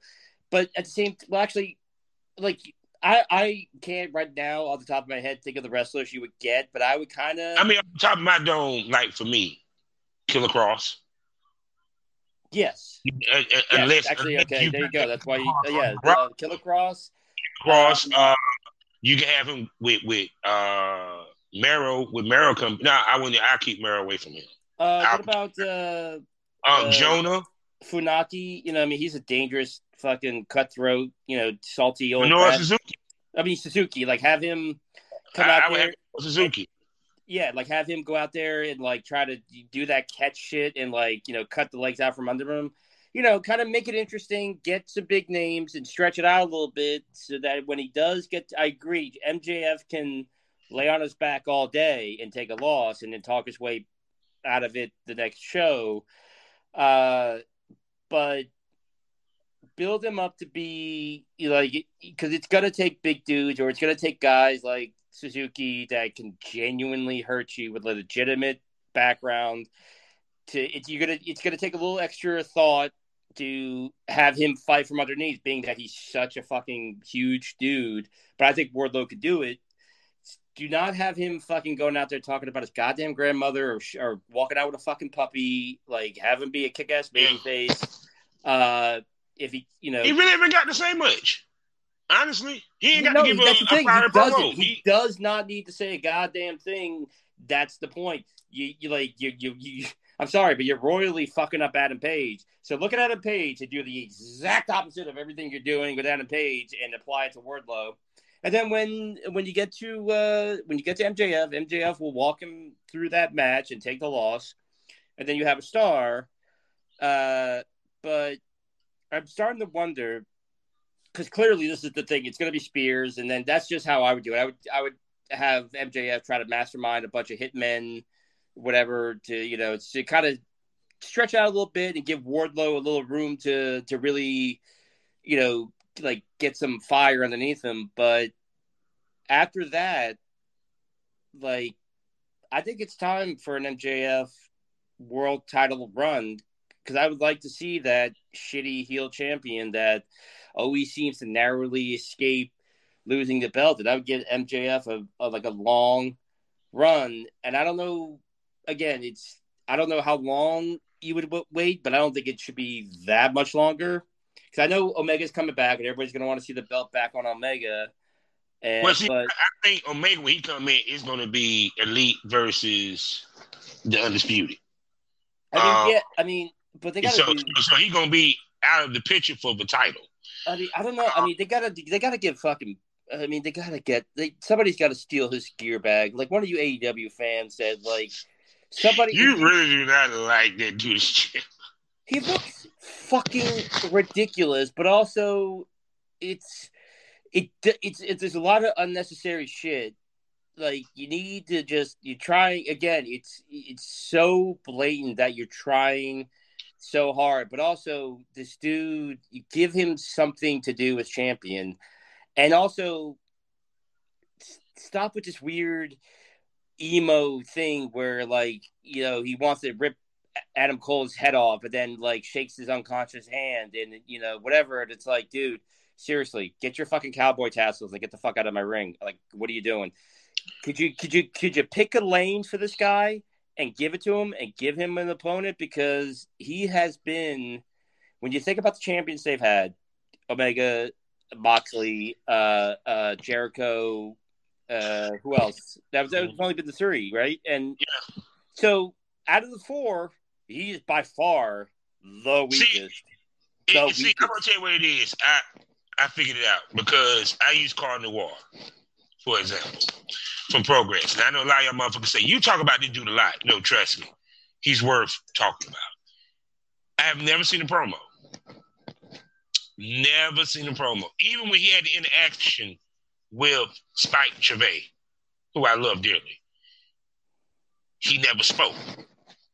His aura, his entrance, the way he does it, it fits his persona to the T. You get what I'm saying? I mean, he wrestles barefoot. He comes out to that ballet shit for the swan. Yeah. Yeah, and he does the whole deal with that or what have you. But because of his aura, you don't need to hear him talk. You feel me? Because you be afraid that if he talks, he's gonna fuck it up.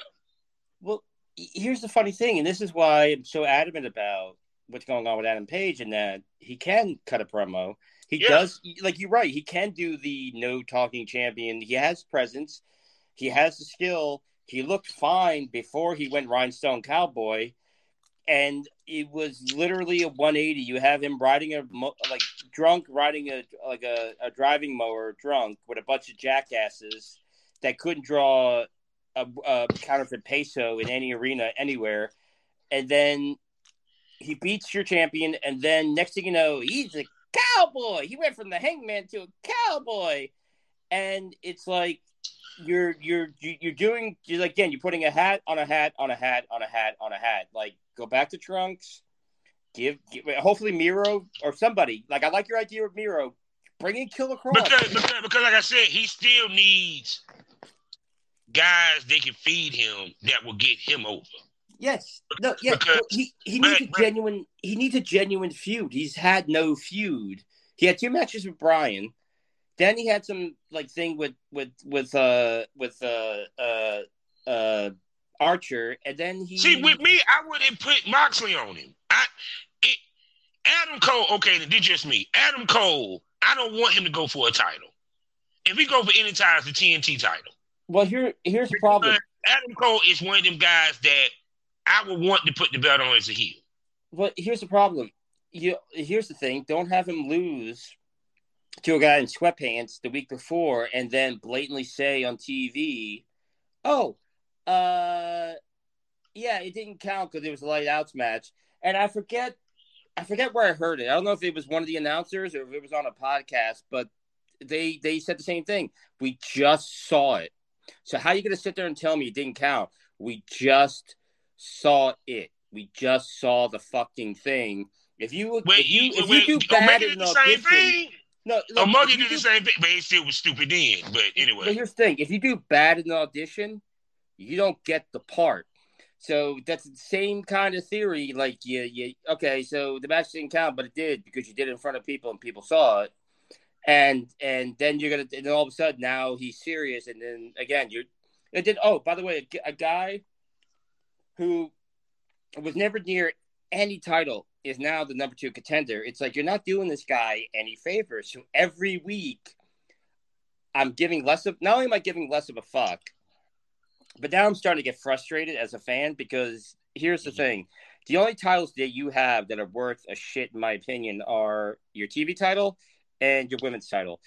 Your tag titles are just who gives a fuck. Your tag division is a goddamn mess, and you're about to lose the one tag team that could probably tie it all together to Ring of Honor. Your world title, I care less about every week. I'm actually genuinely excited for when he loses, and I like Adam Page. And that new title, that TBS title, you know what? That's my remote to my TV. I give more of a fuck about this than your goddamn TBS title. Now that Britt Baker is not the champion anymore, how about you have her win that title so that title can actually mean something, because you have it on somebody who's so green that the belt is just stagnant. AEW is doing a lot of things right, but the one thing they're not doing, which I don't see a lot of wrestling companies doing properly, is your champions have to be above reproach. They have to be protected, and the title has to be special. You need to kind of shape up your divisions. You got a champ with no fucking rival walking around in fucking chat, not even real chaps with fucking neon streamers from a girl's bike on his tights and cowboy bedazzled Dusty Rhodes cowboy boots wrestling fucking jobbers. You have a new women's title. You're the only company with 2 women's titles. And it's put on somebody that it's like wrestling it's like wrestling a refrigerator. And yeah, because I think they could have waited to put the belt on her. They could have put it on Deebs. Look, and again, I'm not let her saying, eventually beat Deebs. and I'm not saying, take Cargill off TV. I'm not saying bury her, but No, but I don't think that she should have had the belt. She should have took the loss. I mean, I get they probably wanted Thunder Rosa to eventually become champ. I get that, but then, okay, you have Ruby Soho. yeah. You could have just put the belt on Ruby Soho. I get that y'all trying not to do what Impact did or any other ass promotion that WWE person come in, they automatically challenge for the title walking in type situation, or they get a belt. I think that's the main reason why Ruby Soho did not win the title, and that Tony wanted to stick with having one of his own as champ. But to me, I think it would have done better if she had took that loss, came back down the line, and won the title. Yeah, and versus. And it's not, in my opinion, it's not fair to Cargill because, again, the mixed message with she's supposed to be a heel, but there's her daughter looking. Yeah. And here, okay, so hold on one second. Okay, so here you have this very beautiful, very not typical body shape, height. You have this basically genetic anomaly, in a good way, of a black woman, and she has a black daughter, and there's her husband supporting his, more successful, more powerful wife, and there's a daughter in the audience looking at this fucking statuesque black woman being an example, like literally she looks like a fucking superhero. She's dressed like a superhero, and she's holding the belt, and she's being cheered, or to me, when I see that, I think nothing but positive. Okay, so you're sending me a mixed message where she's supposed to be a bitch, but there's the young daughter looking at this. And not only that, but not just her daughter, but any black girl that's like watches wrestling, or maybe he's not seeing that on TV. Like literally, we're a comedy podcast, but some girl's gonna turn on the TV and see Cargill on TV, and that's gonna be like her Walter Payton, her Jordan. Like, oh my God, like I could be that one day. But she's supposed to be a heel. She hasn't the chance to get the experience, so you now put a undefeated streak on her. On top of that, you have a new title that she's the only holder of, on top of an undefeated streak, on top of the fact that she's green, and you're sending me mixed signals with, is she a heel, or is she an aspiring, proud black woman leading the charge? Like, what the fuck am I getting here? And it's not fair to her, because when I look at her, you're putting the spotlight on her, and it's not her fault. The matches are not horrible. She's better than Goldberg. She's a lot better than Goldberg, and there's a fuck ton of potential there. But it's a lot on somebody that's doing, and I will say this, for all the shit that they're putting on her, she's doing a great job of carrying it as best she can. But it's like, it's getting more every week. It's like, again, also no real feud. You're beating a bunch of people, but I give a fuck because, like, where's the feud? Where's the great rival? Where's her Steamboat? Where's his Terry Funk? Where's, her, I mean, like, you got to help these people. You got to, I mean, you're kind of drowning two people here that should be should be like leading the charge. You're not doing the creative work behind the scenes. So either get the belts off them and kind of, restart, because the longer they stay in these positions, every week it's just the belt a little weaker. Well, the belt. The thing of, at least with the belt is so new that the belt hasn't had a chance to become anything. The thing with the belt is, if you want to do something with the belt, you need to get it on somebody that can kind of do something with it. With Cargill, you're trying to do like 4 things at once with this woman, and I get why, but it's not fair to her. So you need to give her a thing. If she's going to be a heel, don't show me her daughter. Find the best you can to kind of, get, give her the matches that she needs, and get rid of the undefeated gimmick, because that's not going to, once that starts getting closer to triple digits, it's not going to help her. No. Again, better than Goldberg, but you gotta, there's a star that is such a star in the making, but you're giving her a lot to handle really soon. It's like, it's and yeah, I mean, she's handling it amazingly, but it's again, like, okay, you were mean and shitty, and that's the other thing. She's a heel. She doesn't cheat, really. Not that I've ever really seen. The guy jumps up on the thing and waves his arms or whatever, and also the manager is ineffectual. You got her with a guy that really is not enhancing anything. That's the other thing. So I mean, you gotta help this girl because she's doing everything she can. The same thing with Adam Page. You're giving him all this shit, and he's in there with the mayonnaise, and he's in there with the fucking celery, cutting it up, and he's trying to make the fucking salad. But it's like, you guys, you must have ate some Taco Bell last night because you are not helping him, and you're not helping her. Yeah. So and of course, on a other note, and then we're going to move on to the old school.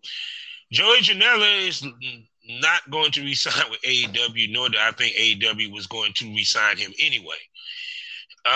Yeah, no, you said the second thing is actually the right one. Yeah, because I like Joey Janela, but he really didn't bring nothing to the table for AEW, and like I tell people this all the time. To me, I don't think he ever really got over. And I'm not going to sit here and say because it was AEW or what have you. It just, to me, his matches never stood out. He never stood out, to the point that I wanted to see more of him. Period. I wanted to see more of Sonny Kiss than I wanted to see of him. Well, yeah, and the thing with Joey Janela is that it's the same thing with comedy. It's the same thing with porn. It's the same thing with wrestling. There's the underground kind of the hip, cool thing that everybody likes, or, the underground thing and whatever. And then there's the mainstream. So you want to work for Brazzers, you want to have a Netflix 1 hour special, you want to get a movie deal, you want a main event in a major company. Your style has to change. You have to evolve, hopefully for the better, and you have to improve. The thing that, again, he had his own little festival, or he still might, and he was like a big deal on the hipster wrestling circuit, and that's great. But that eventually runs its course. If you want, even Moxley, talks some shit in interviews, and occasionally he tries to bring back his CZW days. But look, he was in the WWE, and now he's one of the top guys in AEW. And look, his kid's gonna go to college and have a nice little nest egg or a trust fund, and he has a nice house and a beautiful wife. Because he evolved. He can maybe pull out a barbed wire bat all he wants or talk all the shit he wants in interviews, but he evolved and he raised his game and he got to the top, and he's wrestling in the main market. He may get to play a Game Changer Wrestling, but he doesn't worry about paying the light bill because he evolved. And I think Joey Janela maybe bought into that bullshit with the glasses and his look and whatever the fuck he's trying to do. It's like, dude, no one cares. Plus, bragging that you were never properly trained while you're doing something that literally you can kill somebody doing. That's the other thing, by the way.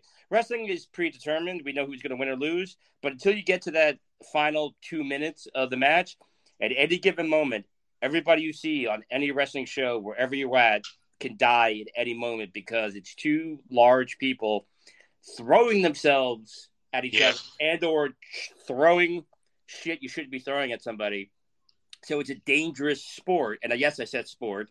And Janela brags about not training. It's like, well, CM Punk famously said that he didn't train, and then he went and got trained because he wanted to be the best in the world. So, you want to be Joey Janela and do some kind of hipster wrestling thing every summer. Great. But I think AEW chose not to re-sign with him because Joey Janela thing, just like you said, his biggest claim to fame is that he has a one-sided verbal feud with Jim Cornette, and it's one-sided because the only person that anyone gives a fuck about hearing what they have to say is Jim Cornette. Yeah, amen. You know? So shoot. So now we done got through the modern bullshit. Let's get to the old school. Yes. Yeah. So, well,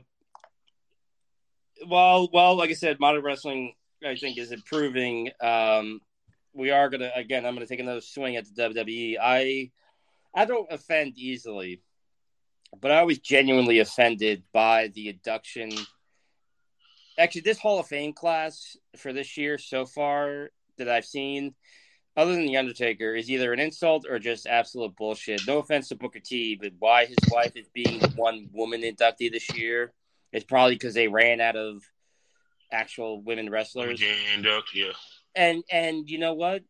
Vader, obviously, okay, so this week is going to be about Big Van Vader, and I was personally offended that they're inducting him because, one, they never let him get a real groove going in the WWF, but also everybody knew a few years ago that he was dying, and there was anything that could have been done. He knew his clock was ticking. The WWE could have given him this moment then. They could have honored a guy who literally was a top guy everywhere else other than the WWE, and the only reason why he wasn't there was because they pilled out Shawn Michaels and Vince McMahon didn't get him. And now they're going to do it, and they're going to – I don't know who they're going to have induct him, but they're not going to do it right. They're not going to really give credit to his career, and they're going to – use it so they can look magnanimous and like, oh, we miss him, da-da-da-da. So really it's more about the WWE than it is Leon White and his family and a career that, is truly exceptional when you consider all the factors that he started so late in life and, started and like his... Like, you could just do a movie, like an interesting, genuine movie on just, like, the first 2 or 3 years of his career. And I wanted to talk about Vader because, as a wrestling fan, I wasn't a super smart fan. Like, I got the magazines and everything, but I didn't subscribe to any newsletters. There was really no local wrestling around me, so I didn't get to hang out or around wrestling shows a lot. But seeing Vader, first time I saw Vader was in the magazines and then in WCW, and he had that really awesome helmet. He would come out he was the first person to wear the MMA gloves, and he came out in this helmet with the glowing eyes and it shot steam, and he took it off, and he was this big, just rotund, like half buff, half rotund dude with a really cool mask and the MMA gloves. And it was supposedly based off a legend in Japan folklore about two samurais going to an island and literally fighting for days nonstop. And, and Vader, then eventually was brought into WCW a little bit here and there. And in the beginning, he was kind of like beginning of the card or, put in some lame tag teams, did a couple jobs. He had, his first spark was of like, okay, this might be a top guy is when he had the series of matches with Stan Hansen that almost cost him an eye, literally. And him and Stan Hansen had a history, and Leon got the majority of the injuries in that history. They actually, one of Leon's first title matches was actually against Stan Hansen for the AWA World Title. Yeah.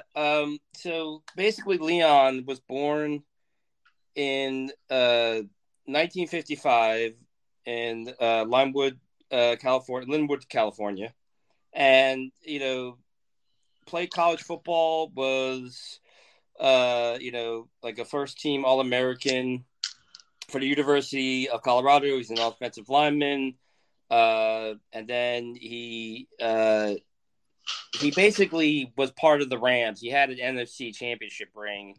he played pro football, but he never technically played it down.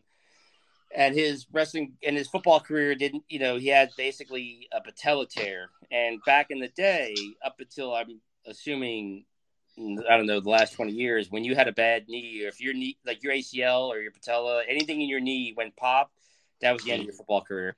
And so, like a lot of football players that couldn't play football, they went into wrestling. And he made his debut in 1985, and he wrestled for the AWA, and he was either Leon White or the very creative name that I'm sure would ring throughout the ages of Baby Bull. Yet he came out in black tights and a trucker's hat, because why not? And he, wrestled in the AWA for 2 years, and during that 2 years, a very green Leon kind of found his way. His biggest claim to fame was that Stan Hansen broke his leg at that time. Yeah.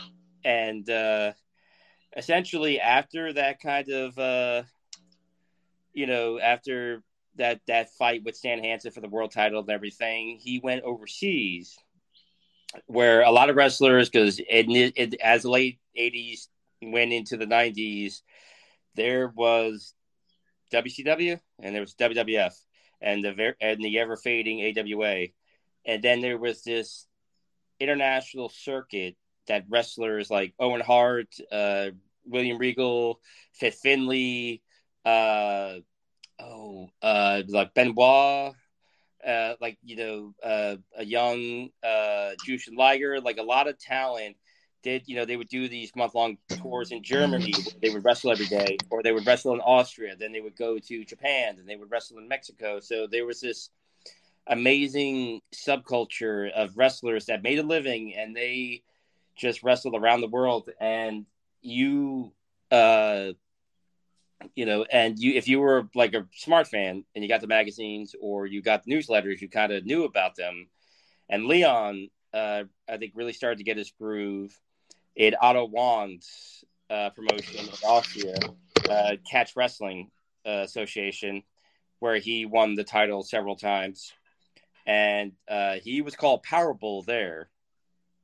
And, that's when he really started to get used like a top guy. And, and Otto Wanz, put him over several times. And Otto Wanz was an Austrian wrestler who, famously set up these month-long tournaments twice a year in Germany, that like guys like Jericho and everybody, Guerrero and what have you, would go and wrestle in. And he became the champion there several times. But his big break and his big debut came with Antonio Inoki in New Japan. And probably one of the most historic and costly debuts. He came out as Big Van Vader, and I still to this day, it's one of my favorite looks. The black with the red veins, and he had the mask, and he had that fucking helmet, and he came out, I believe Inoki just had a match, and Vader came out and challenged Inoki for the title, and he actually beat Inoki in, I believe it was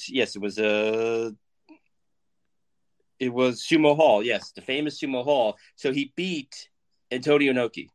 He, and won the title. And basically a riot broke out because no one had beat Antonio Inoki in like a decade. Antonio Inoki booked his own shit, so Antonio Inoki always won. And, or if he lost, he was, there was like always very suspect, like, oh, count out or something. And he came in and, had that amazing look, and he beat Inoki. A riot broke out at Sumo Hall, and they were banned. They were banned for like, this happened in 86. No, sorry, it happened in, sorry, I apologize. I lost my place on my thing here. Sorry. Well, it's been a long week. Oh, sorry. It basically, it happened, I believe it was like a few years. It happened like 87, and they were banned from Sumo Hall until 89. And then Vader was really, that's when he became a star, like that night.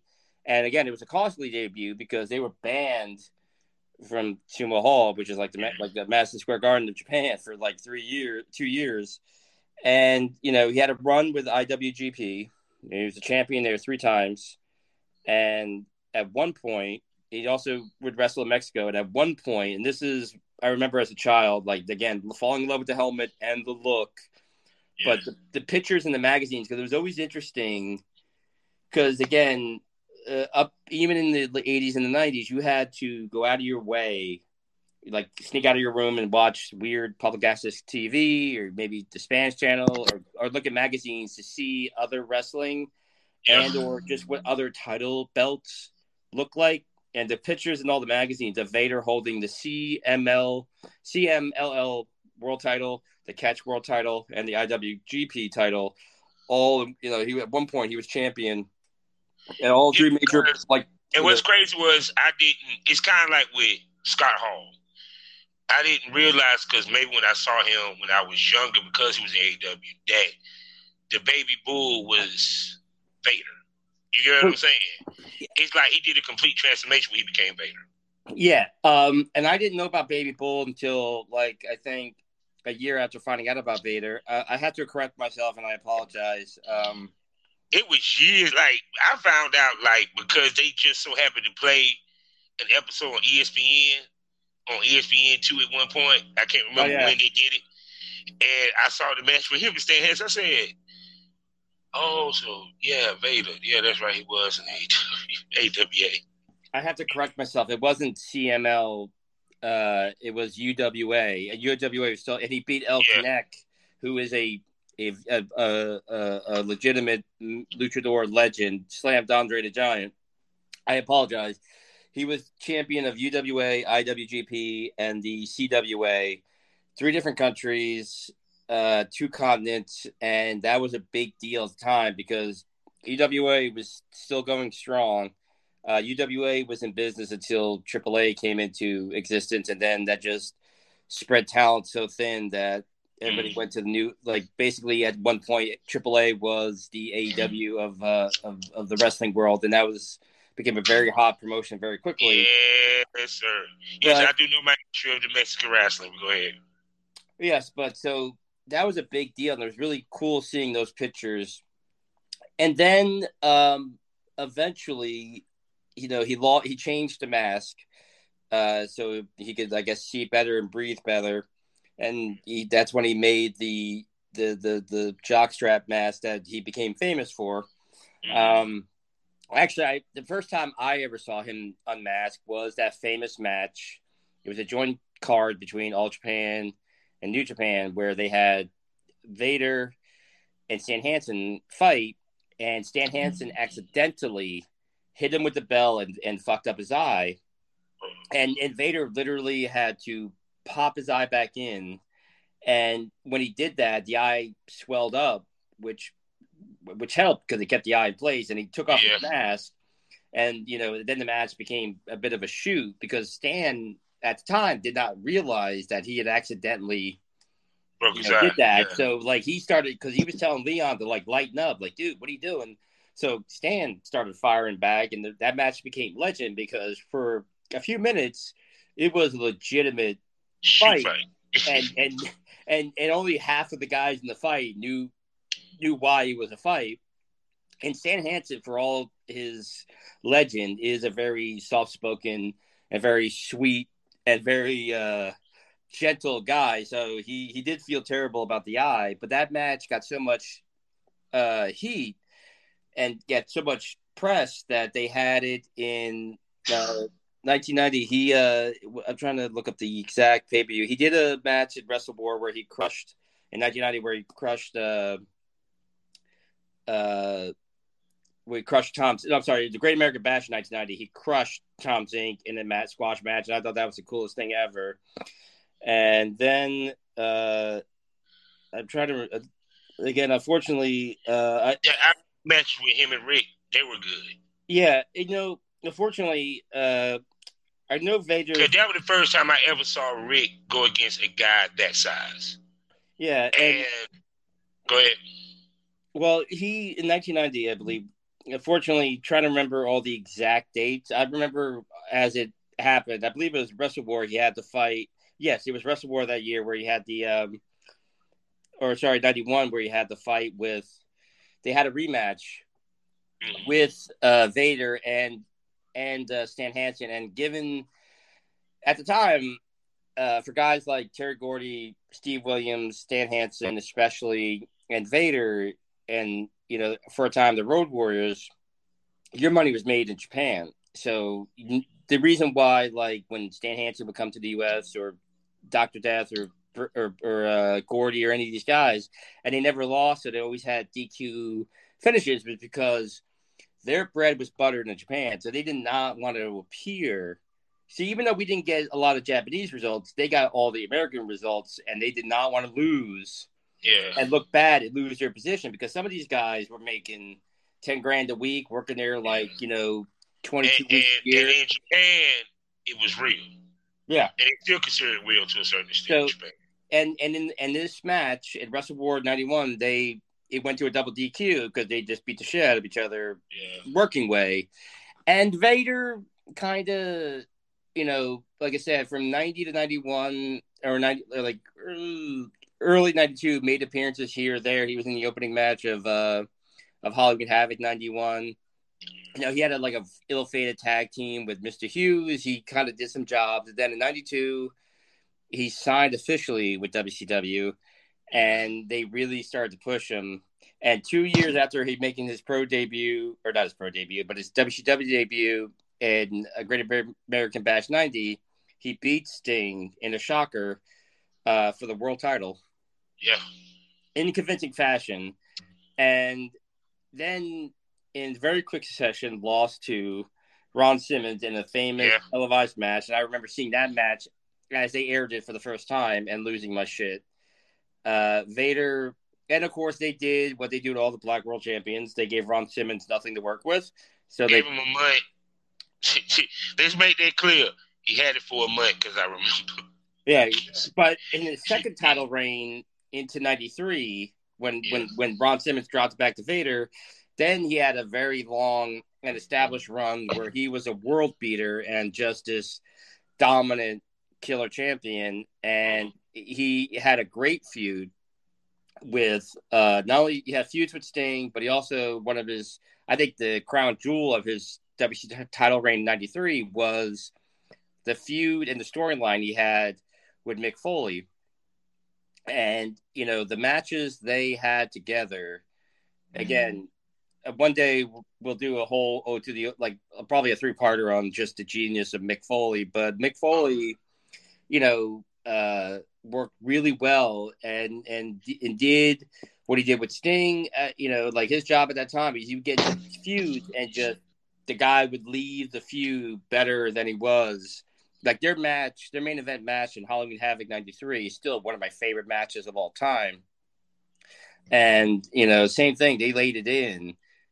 It was a Southern wrestling style with the hard hitting of Japanese wrestling. And his title reign that year came to an end at Starrcade with a great match with Ric Flair. Yeah, I remember that match. And that match happened because of the stabbing incident with Sid and Arn Anderson in Europe.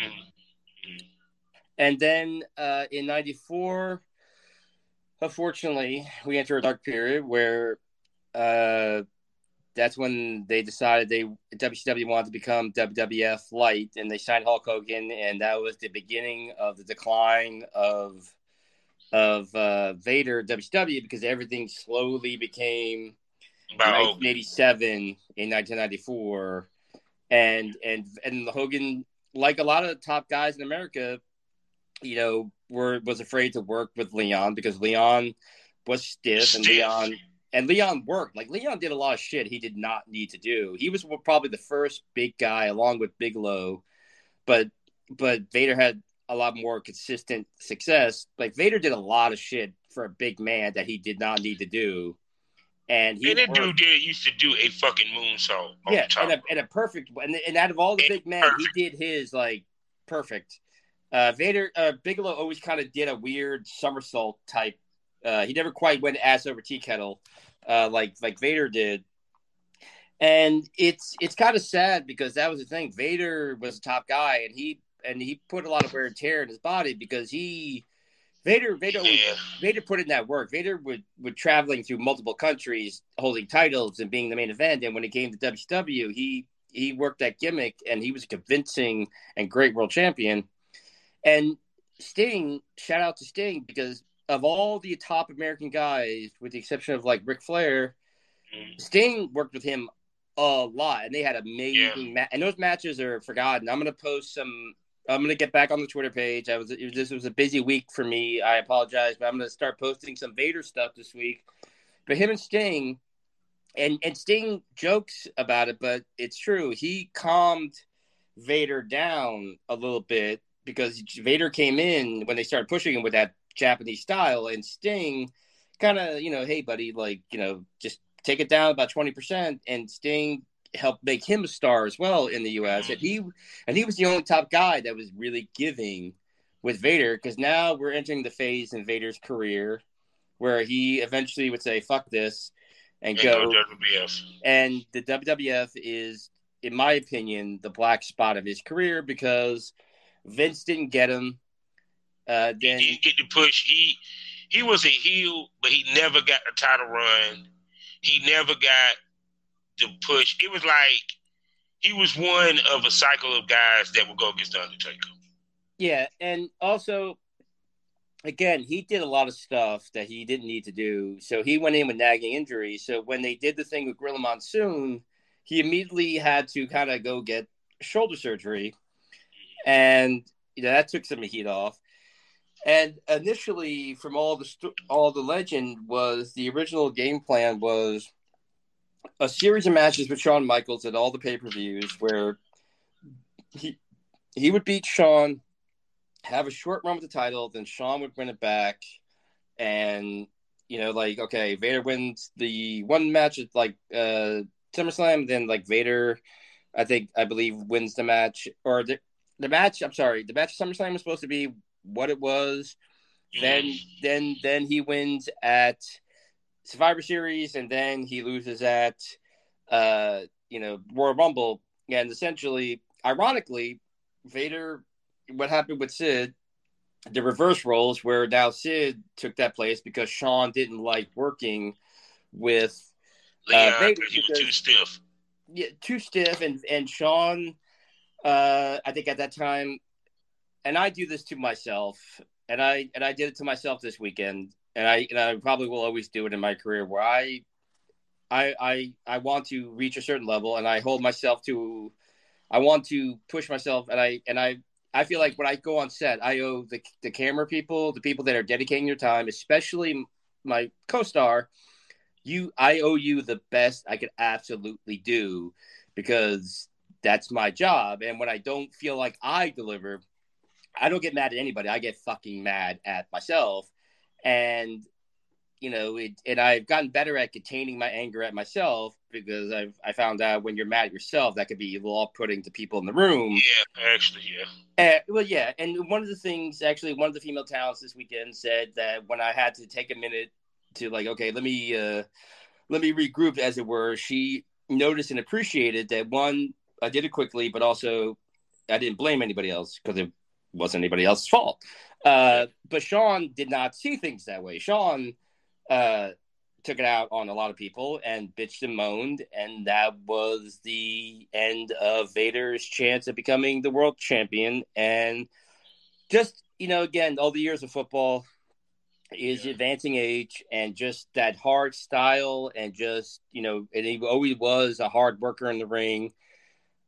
And his body, he had just he didn't stick around long. I think it was 2 years, and after he that, made it on TV. He made it on Boy Meets World. Yeah, he had that thing on Boys Meet World, but I mean, he had a 2-year run in WWE. Didn't really amount to anything because they didn't know how to use him, even though they had him with Cornette, and everybody, their grandmother knew. Just anybody could see in the track record itself. But once Vince gets a hair up his ass, that's the end of it.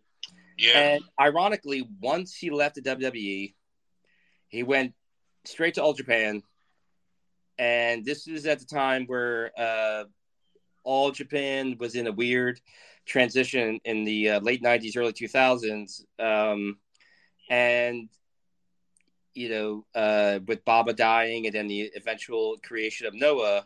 But this weird period in the early 2000s, he immediately went to All Japan, back into being a top guy, won the Triple Crown, and I believe became the first Gaijin to win the Triple Crown All Japan title and the IWGP title. And he won that, I believe, at least I know twice. It might have been a third time, but I believe it was twice. And it was 2 times. Also became a one-time world champion, tag champion with Steve Williams, and won their championship carnival, which is one of their big tournaments. So immediately, from 97 being just completely wasted and being treated like a glorified jobber almost, to once again in 99 and 2000, top guy, winning the big titles, winning the big tournaments. And Vader essentially finished his active career, as we know it, in Japan with All Japan, and then eventually Noah, where he had a run as tag champions with Too Cold Scorpio. Actually, hold on one second. I'm going to double check a fact here because actually had one last match with William Ospreay for Rev Pro. Yes, I was going to get to that. Well, it actually, and I was correct. I wanted to double check. In 2001, he went to Noah, and him and Scorpio were the first Noah tag team champions. So another feat that Vader achieved. And then Vader would make sporadic appearances here and there. I mean, he was kind of semi, and he'd occasionally they were bringing back a WWE from one of those anniversary shows and everything. But eventually, but after the failed, and honestly, I'm sure Vader probably did 1 or 2 things to rub people the wrong way. But I put a large majority of the failure of his run on WWE, because WWE is essentially run by one guy, and you could have done so much more with him, and they just didn't. And it's funny because when you look at Vader, how Vince didn't get it, and Vince wanted to change everything about Vader when he got there, like he does with everybody else. And it's just hilarious that here's a big ass dude who's believable, who could do the whole thing, and Vince didn't get it. And it's like, it's baffling. And, he went back, he had a great run in All Japan, then he had a run in Noah, and then he would do sporadic things here and there. And then Will Ospreay, who is a rising star, who is, I think eventually in the next couple of years, going to make his descent or ascent onto the U.S. scene. He already been making it, bro. Tasting New Japan. Because they've been running shows, so he's getting seen. No, he's being seen, but he's a top guy in Japan, and he's killing it in Japan. But he has yet to really make that full-time run in America yet. Yeah. But at the time he was a lightweight and a cruiserweight, and he was really athletic before because now he kind of now he's bulked up and now he's heavyweight. He's a heavyweight now. It's not even a question. He stopped by the gas station and he filled up on the premium, and now yes, he did. And hey, look, I'm happy he's healthy, because he had a run there when he was transitioning to weight classes where he was having a series of injuries, and that can happen regardless if you're gonna do it naturally or with a little help. When you add weight, when you have that injury, you can't move the same way you. And also, it aggravates shit. Like when because of an injury, he lost. The Japan World Title. He lost it, and he's the Rev Pro World Champion currently, and he has a really cool stable going, where he comes out with a King of a Game of Thrones kind of king gimmick. He says the Empire. Yeah, and I like it. And I'm digging it. And I was like, do your thing in Japan and wait till the time is right to come here. Let the U.S. That speaks volumes that they gave him a click in Japan. Exactly. And let the there's a lot of the stew of American promotions is still kind of simmering. Give it another year or two and let let some of this stuff play out and then come in and automatic top guy. But Vader, I believe it was because of the Ricochet Ospreay match where they did like a lot of they went back and forth on Twitter. Yeah, and the thing was, it was a little gymnastic. It was, but Vader kind of, being, a little modern, decided to shoot his own promo on Twitter. And I don't know, I never heard anything about the behind the scenes between him and Ospreay, but I'm sure Vader kind of maybe in private said, "Hey, look, it's a work, it's a shoot or whatever. It's like, look, we're just gonna maybe get this payday." And he did a match with Ospreay, and I saw it too. It was good. I forget who won that match. I forget. Vader won. Okay, so Vader won, and the reason why it won was because of Pete Dunne. Okay, so ain't that interesting? Pete Dunne interfered in the match that helped Vader to win the match. Well, I like that because one, I think it saved again wrestling logic. It saved Ospreay a little thing, but also Ospreay kind of tipping his hat to the legend and giving him his like to do to the old timer. Now, unfortunately,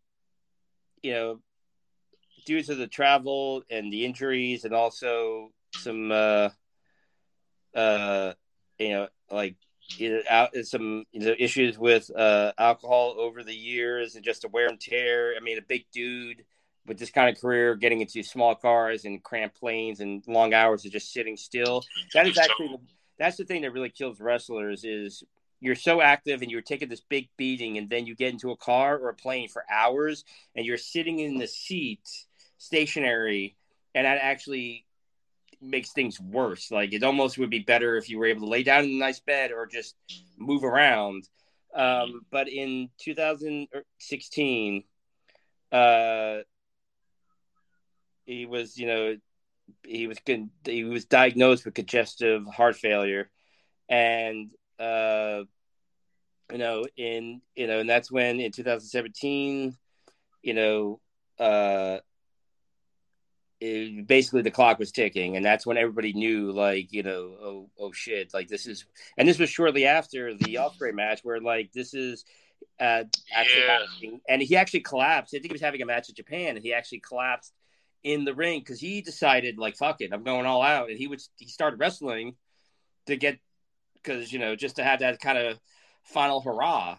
Yeah. And he collapsed in the ring. In March of 2018, he went in for heart surgery, and Leon White, Big Van Vader, the masked on, the man who Vader Time, passed away in June 18th, 2018, from pneumonia. He was only 63 years old. And, and ironically, the person that saw him the most in the end of, the last weeks of his life was Sting, a guy that essentially one of the guys that made him here in the U.S. Yeah. And, it did make me sad because it was kind of like another hero of mine, Walter Payton, who had a huge influence on me as a child. And I have a Walter Payton tattoo. And Walter knew he had this issue with, this health issue, and the surgery of the organ transplant was not going to come in time. And he knew, and he was, genuinely scared, and he was open about it. And, to know one of your favorite wrestlers, his clock was ticking, and he decided he was going to just be as active as possible. He tried to get himself in best shape. And, I, like, again, just being a young kid and seeing the look and just the way he worked and the gimmick, the helmet, and just him with all the cool belts that you never normally see. And, you grow up with somebody, whether it be a fictional character from a TV show or like any sports or a wrestler, and you get busy, grow up, whatever, and you forget sometimes that like it, that was a part of your life, and that you remember all this stuff, and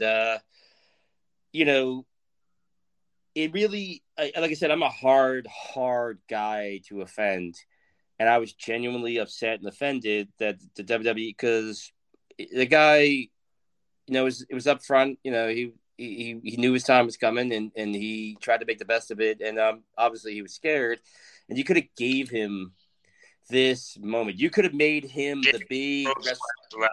You could have made him the big. You could have gave him the big main event spot at the Hall of Fame, and gave him that last hurrah, because Vader, again, for a guy who started late in wrestling, did a lot and was a top guy everywhere except the one organization where it was controlled by one dude, and if he didn't get it, it didn't matter if everybody else did. Like Vince McMahon, if Vince McMahon didn't believe in penicillin, nobody would get it. That's how WWE works. And here's the thing about Vader, that 2-year run in WWE is nothing. That, to me, that's like the prequels in Star Wars. It exists, and some people like it, but this was a guy that moved like a featherweight. I never saw, the only bad matches I saw from Vader were when he was working with essentially a Jim Duggan, a Hulk Hogan. Even like Shawn Michaels gave him a little bit, but basically when big American wrestlers wouldn't, basically put in effort, because Vader, until his last day, even with Ospreay, he went out there and he gave it to you. It didn't matter if his shoulder was fucked up, his knee, if he was a little overweight. Literally his heart is beating slower every minute. Vader went out there and he set a new standard for big men. He worked his gimmick. He had great managers. He could do a promo, and like I said, his matches with Sting, like the King of Cable match in '92 at Starrcade, the main event in Halloween Havoc, the White Castle of Fear, which stupid name for a match, but like they make that shit work though. Look. Yeah, and also like I think that the fact that Ron Simmons' title reign wasn't filled with a feud with Vader was robbing Ron Simmons of a great title reign, but just robbing us of amazing matches, because they never really had an ongoing feud. Like Vader lost the title to him, then won it back, and that was the end of it. But Vader, like he wrestled all the greats, and his list of achievements is long as my arm, and he was a badass. And he was, again, a few people say like little comments, like apparently not the most, shall we say, hygienic guy at all times. Could maybe be a little bit of a bully sometimes in the ring, but overall people loved Leon, and Leon he did what wrestlers do. If you paid money to see Vader, whether it was in person or a pay-per-view, or you bought a magazine to see the pictures, Vader gave you everything. Like he left it all in the ring. I mean, he literally had his eye popped out of his head and he didn't stop the match. And that, to me, is what Vader should be remembered for.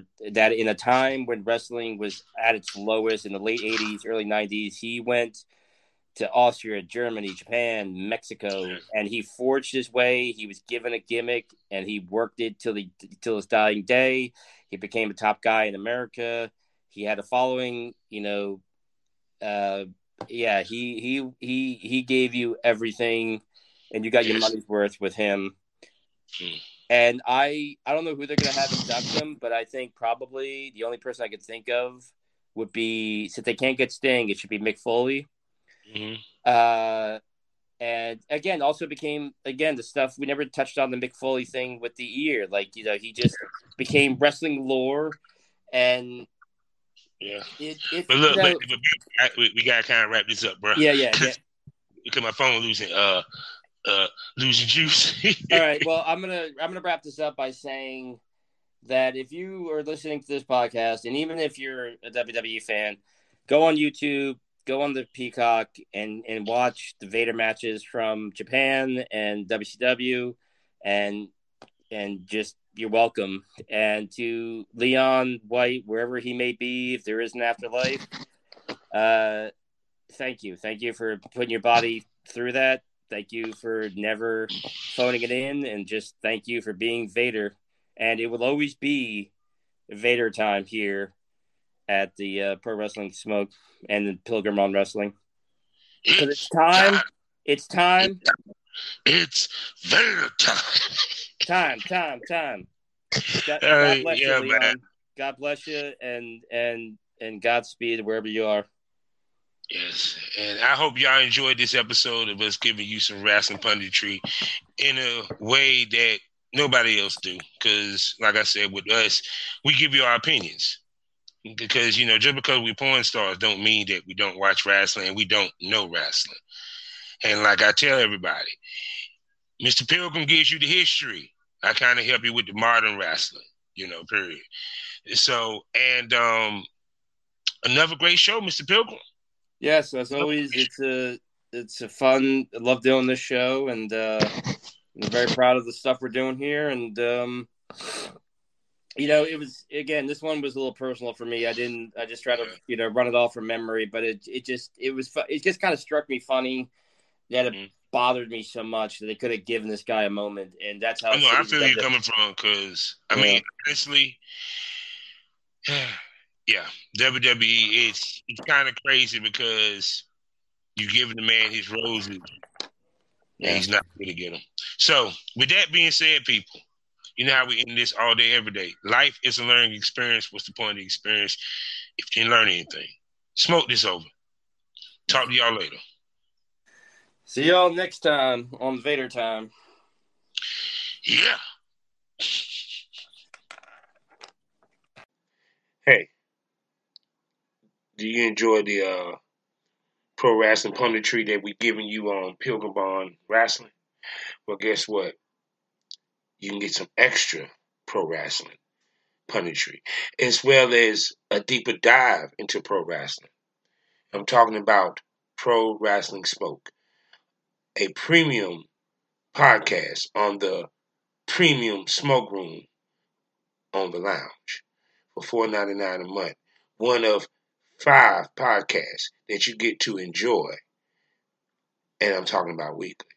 So, subscribe to the Premium Smoke Room and check out Pro Wrestling Smoke, where me and Billy, we gets it in, and we discuss and debate different topics from the prettiest and the best looking belt of all time to modern wrestling, the territory days, old school, what have you. He's the history, I'm the modern. So, subscribe for $4.99 a month to the Premium Smoke Room and check out Pro Wrestling Smoke. Now, smoke that over.